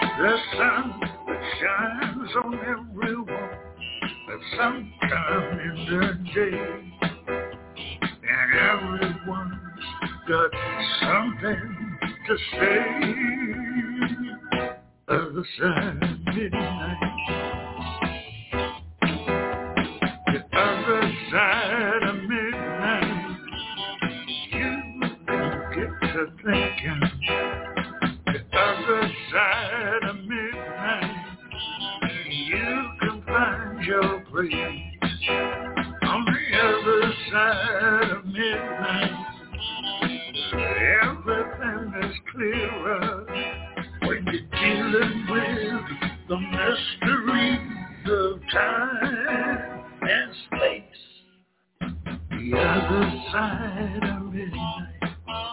If you really listen hard, you can hear what the universe is saying.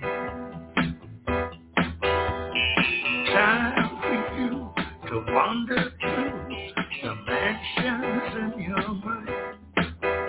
Nothing to lose is everything to find. Outside midnight, outside midnight,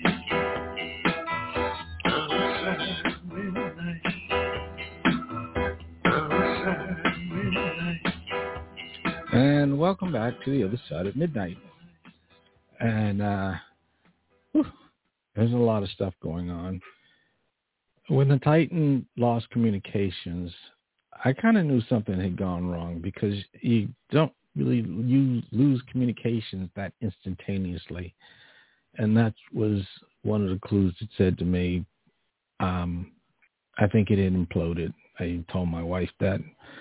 It was just a hunch based on the quick loss of communication and the design of how this craft actually looked. So that was my first impression. I didn't like what I was feeling, but I felt for the people that were on board at the time, and Titanic just claimed another set of people. So let's get back to our guest. Richard's internet's still down, so he wasn't able to join us this time. So we're going to be finishing up the show with Timothy and Robert, and they've got more to talk about. So let's get back to Robert and Timothy. I'll let Timothy go first. Yeah. Well, I was just going to say that we have kind of almost half an hour. We can go in all different directions.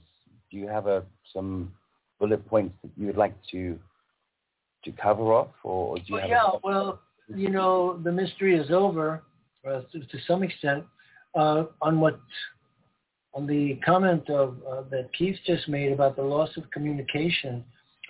Well, if there was a loss of communication prior to the implosion, I would say it's possible that there was an electrical malfunction, which would have resulted in loss of propulsion and loss of control of the rate of descent. And that may explain why it was sinking so fast. I really can't imagine a really qualified pilot exceeding, the tolerances of the vessel intentionally. But the man's name was Rush, and he made some really, really terrible comments. Another comment that he made, besides that safety is a waste of time, was that he didn't want to hire 50-year-old white guys. So that betrays a kind of a woke mentality and a woke attitude toward the whole thing, which is, to me, is very exploitative, because it's saying he was cutting corners in safety, but also in experience. It's a very snide remark to say he didn't want to hire 50-year-old white guys. So what's the implication? Less qualified, younger people with less experience. So that's on him, and that was his choice.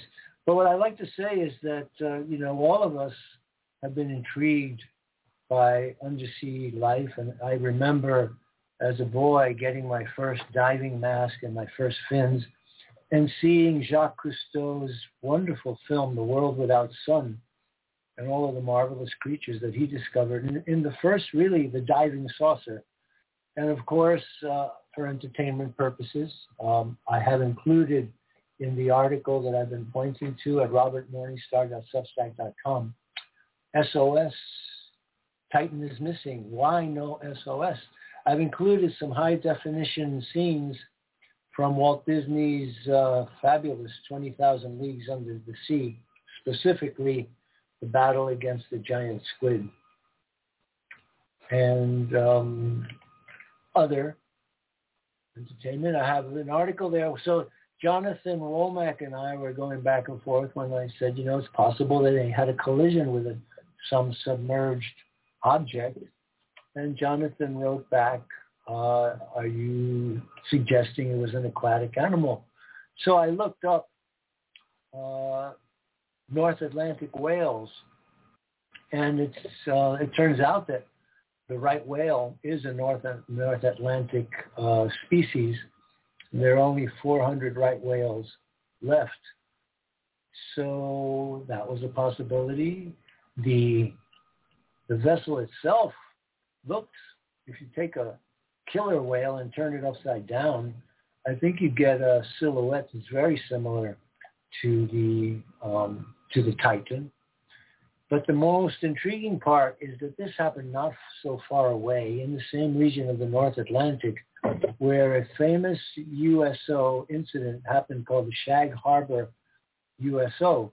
In 1967, Canadian citizens in Nova Scotia saw a bright light come out of the sky and crash into Shag Harbor.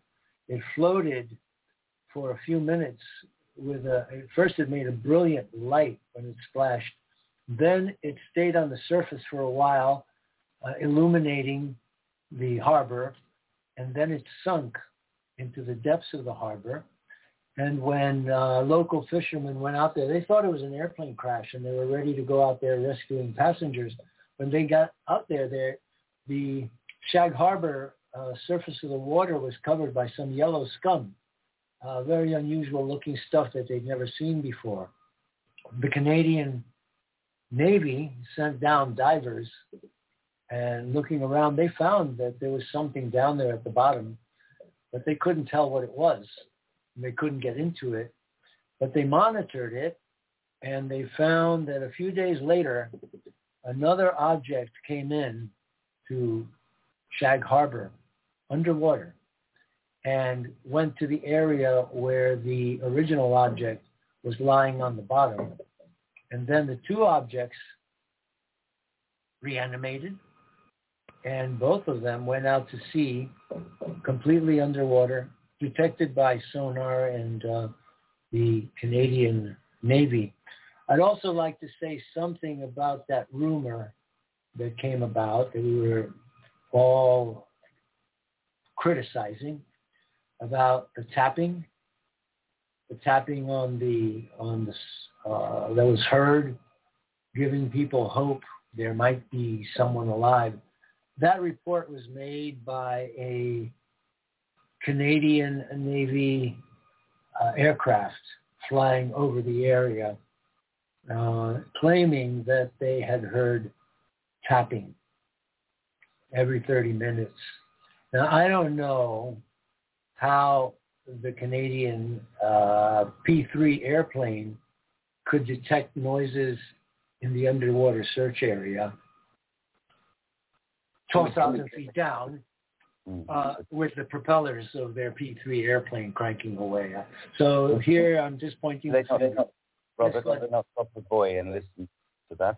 Yeah, okay. They can drop a buoy and listen to it. But I'm very suspicious. It was a specious report. There was no tapping. And I think it's part of this cover-up of keeping the public's attention and heightening the tension, the anxiety, and the hope. New noises are detected in search for lost Titanic tourist vessel, but the source is difficult to discern. Analysis of noises detected near the Titanic wreckage site that raised hopes of finding a missing submersible containing 5 passengers remains inconclusive, the U.S. Coast Guard told reporters Wednesday. Yesterday, a Canadian P-3 airplane detected noises in the underwater search area. So I think, again, that's part of the cover-up. And what were they covering up? The shipment, the mass mobilization of troops going to Europe to prepare to get us into a war with Russia, an unnecessary war, a needless war, and just to finish off Ukraine because they've already lost 350,000 dead and wounded, and they don't have any men left. So this is a fake news story that giving them more money We've already given them $170 billion. But you know what is even worse? We've given them countless amount of modern weaponry. And they recently, a Mexican cartel gang was captured in Mexico, and they were sporting one of these anti-aircraft missiles. And when they checked the serial number, there was one of the missile launchers that we gave to the Ukrainians. So, yeah. Thank you. Your taxes are being paid to the U.S. government, and also my taxes are being paid to the U.K. government. They're giving the money to arms dealers. Yes, absolutely. who then give all the older products that are still, close to their sell-by date on the shelf. They give those to the Ukrainians, give them a crash course in how to use them, help them guide the odd missile here and there. Mm-hmm. Then the new orders come in to replace the nearly out-of-date weapons. So the arms dealers are doing quite nicely out of this. Thank you very much. Yeah. And your taxes and my taxes are going to fund Ukrainians selling second-hand armaments being bought by mafia in Mexico. Wonderful. Yeah. And these people represent you? Did you choose these people to represent you in government? No. I certainly not. Tim, I'd like to get back to some very, very serious topic, which, again, dovetails and intersects with UFO disclosure revelations that have come out in the last couple of weeks, since June 10th, when Dr. Stephen Greer had a major press conference at the National Press Club in Washington, D.C. with many whistleblowers, military whistleblowers. Now, we know, let this vehicle go by. Okay. We know that last March, a peace deal was almost brokered by Turkey between Ukraine and Russia. And the fact that Boris the Clown Johnson, that's right, to meet his bromance friend Zelensky with his violin, yes, and persuaded him not to go through with the ceasefire and the withdrawal and everything else, and to continue fighting because we will support you indefinitely as much as it takes, as long as it takes. That's right.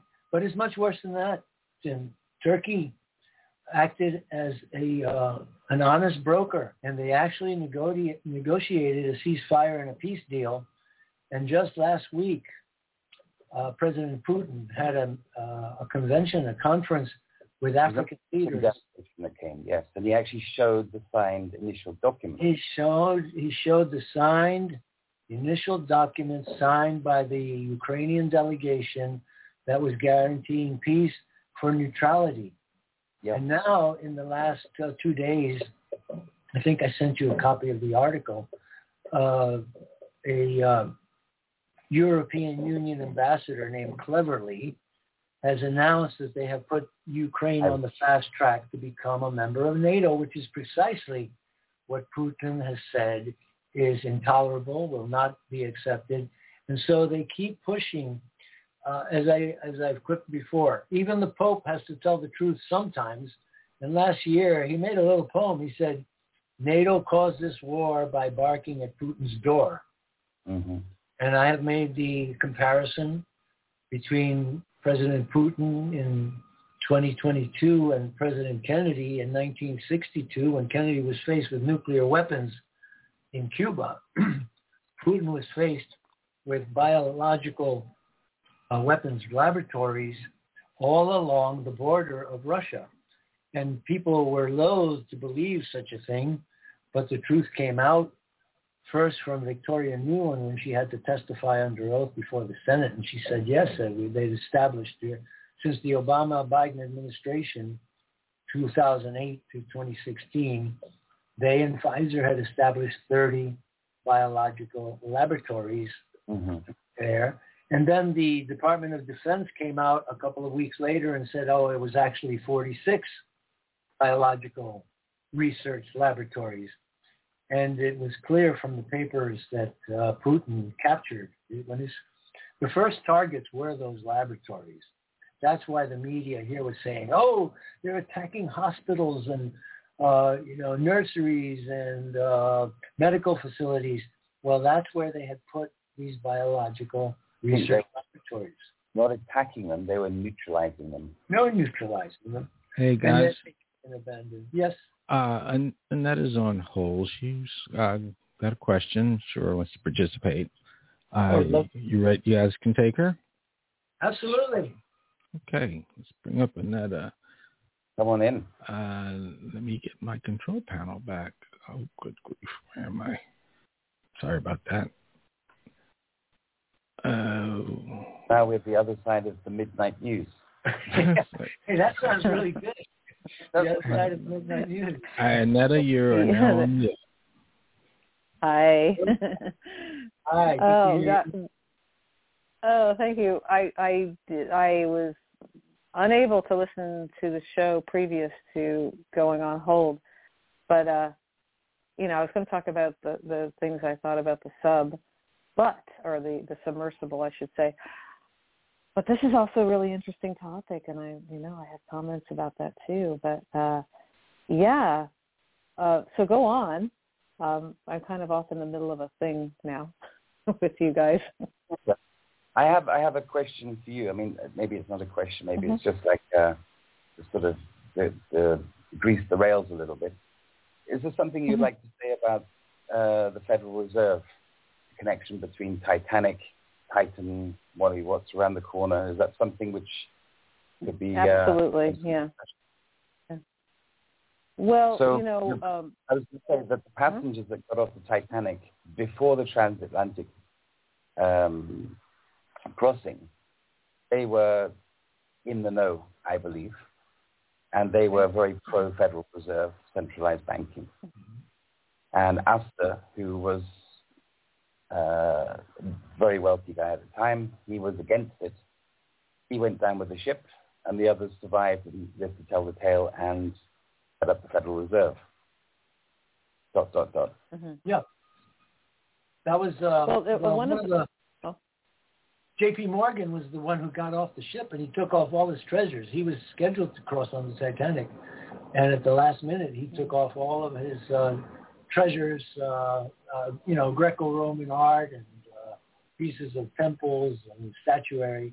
And he said he had a cold, so he got off the ship, and it sailed without him. But Annetta... Well, he must have known about that cold a long time before, because he also got the insurance policy all set up on it and made a pretty penny, insuring a rust bucket that had been, wrecked a bunch of times. So, but there's a lot of other stuff too, like Jacob's Shift. Does that name ring any bells? Yes, it does. And how that the meeting took place on a place called Jekyll Island. Yep. Next year. Well, but ring any modern day bells? Because who do we hear about in the news that has? That's a direct connection.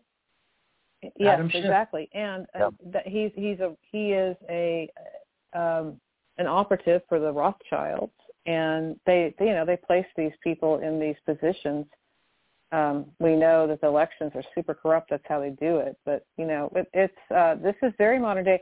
But as far as the connection between the central banks and the Federal Reserve being the kind of the lead of the central banks, but there's so much symbolism in this. And when I first heard about this particular incident, I was with Cynthia, and she mentioned it to me, and I instantly had this feeling like, this total psyop, right? And the more I look into it, then I can tell you all these things that are absolutely a psyop. So I tuned into the show right when Robert was talking about the situation with the pinging, which is a bunch of BS, because first of all, no matter how you look at that, and I can kind of go into that a little bit, but if they indeed were still alive, which the Navy knew that they were goners before that, right? But if they were, they would have run out of oxygen well before that. So no, there's no way either way that could have happened. And that story was shopped out to the Rolling Stone, and the way that it was leaked out is very interesting because it came through the Coast Guard, which is now under the Homeland Security and Secretary Mayorkas. So there's a lot of stuff there, but you have to say, well, you have to ask yourself, why would they do that? And I have a long list of answers of why they would do that, because look at the news cycle, not only with Ukraine and worldwide, but also look at with Biden, the Hunter Biden crap, the Durham testifying in Congress. I wish I had a list in front of me. There's a long list of things that they wanted to flush down the gurgler with the news cycle. So also, back speed has gone free. What? I'm sorry, what? The cryptocurrency guy that sort of made off with an awful lot of money. Oh, yes. Oh, yes. Yeah, they took down 5 of his charges, correct. So, and these people are all, that's a Rothschild there, too. So, another important thing to share with you about the Federal Reserve and the Titanic. What date did the Titanic go down? 13. April 15th, 1912. 12. What is Income Tax Day? What is Income Tax Day in the United States? And that's one of their high holidays, isn't it? They're one of their satanic holidays. I believe so. That's a big day. That's a big day. Yeah, Richard, I wish Richard were on the program, because I sent him a video of a gentleman driving through California, and he was just expounding completely on the symbology of the Titan going down, symbolizing the U.S. dollar imploding and going underwater. That's exactly it. Yeah. Right? The thing breaking in half, and the implosion, but the Titanic, which was intentionally, which we all know that wasn't really the Titanic, but they set fires in it and let fires burn for a week in the middle of that ship before they took it down, so that would weaken all the metal, so it would split in half. Right. Thank you. Let's tell the audience, a fire broke out. A fire broke out in the coal. Tim, you can tell that story. So we're both excited and talking at the same time. Very briefly, there was a fire in the coal bunker before it left Belfast, before it left Harlan and Wolfe, before it even went. I think it went first to Le Havre, and then it went to Southampton, then went transatlantic. I believe that was, maybe I'm mixed up with that. But anyway, the point is it left the mother shipyard while the coal bunker was on fire. I completely, I forgot about that. Well done, Annetta. That's right, Annetta. Thank you for bringing that up. Well, see, so to me, because I'm big on symbolism, I look at that and I think, well, that's symbolic, because they're bringing it right back around 110 years later, where they're bringing it back to where this creature was hatched, right? And if you think, yes, the Titanic, Titans, the whole thing with OceanGate, well, that's not an accident. And then they have this, this woke dude up there saying all this ridiculous crap, including that he's controlling the thing from an Atari PlayStation or something like that. I saw the video. I was not really focused on totally pay attention, but the whole thing seemed ridiculous. And then why would you think that titanium, which is very brittle, and then carbon fiber, which can flex, what's going on here, right? So, and why would you put those two together and brag about it? To me, it reeks of a psyop. It's like a false flag and everyone's being set up.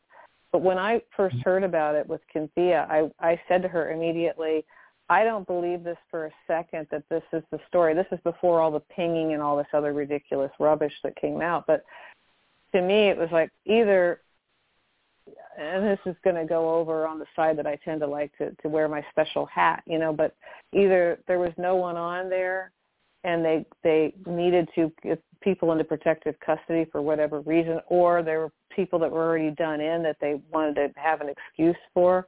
or they wanted it as an example symbolically. There's something else happening here where, to me, that was the first hit I got intuitively, and I tell you, it was instantaneous. So I don't dismiss those, because those are the most accurate ones, where just bam, out of nowhere, right?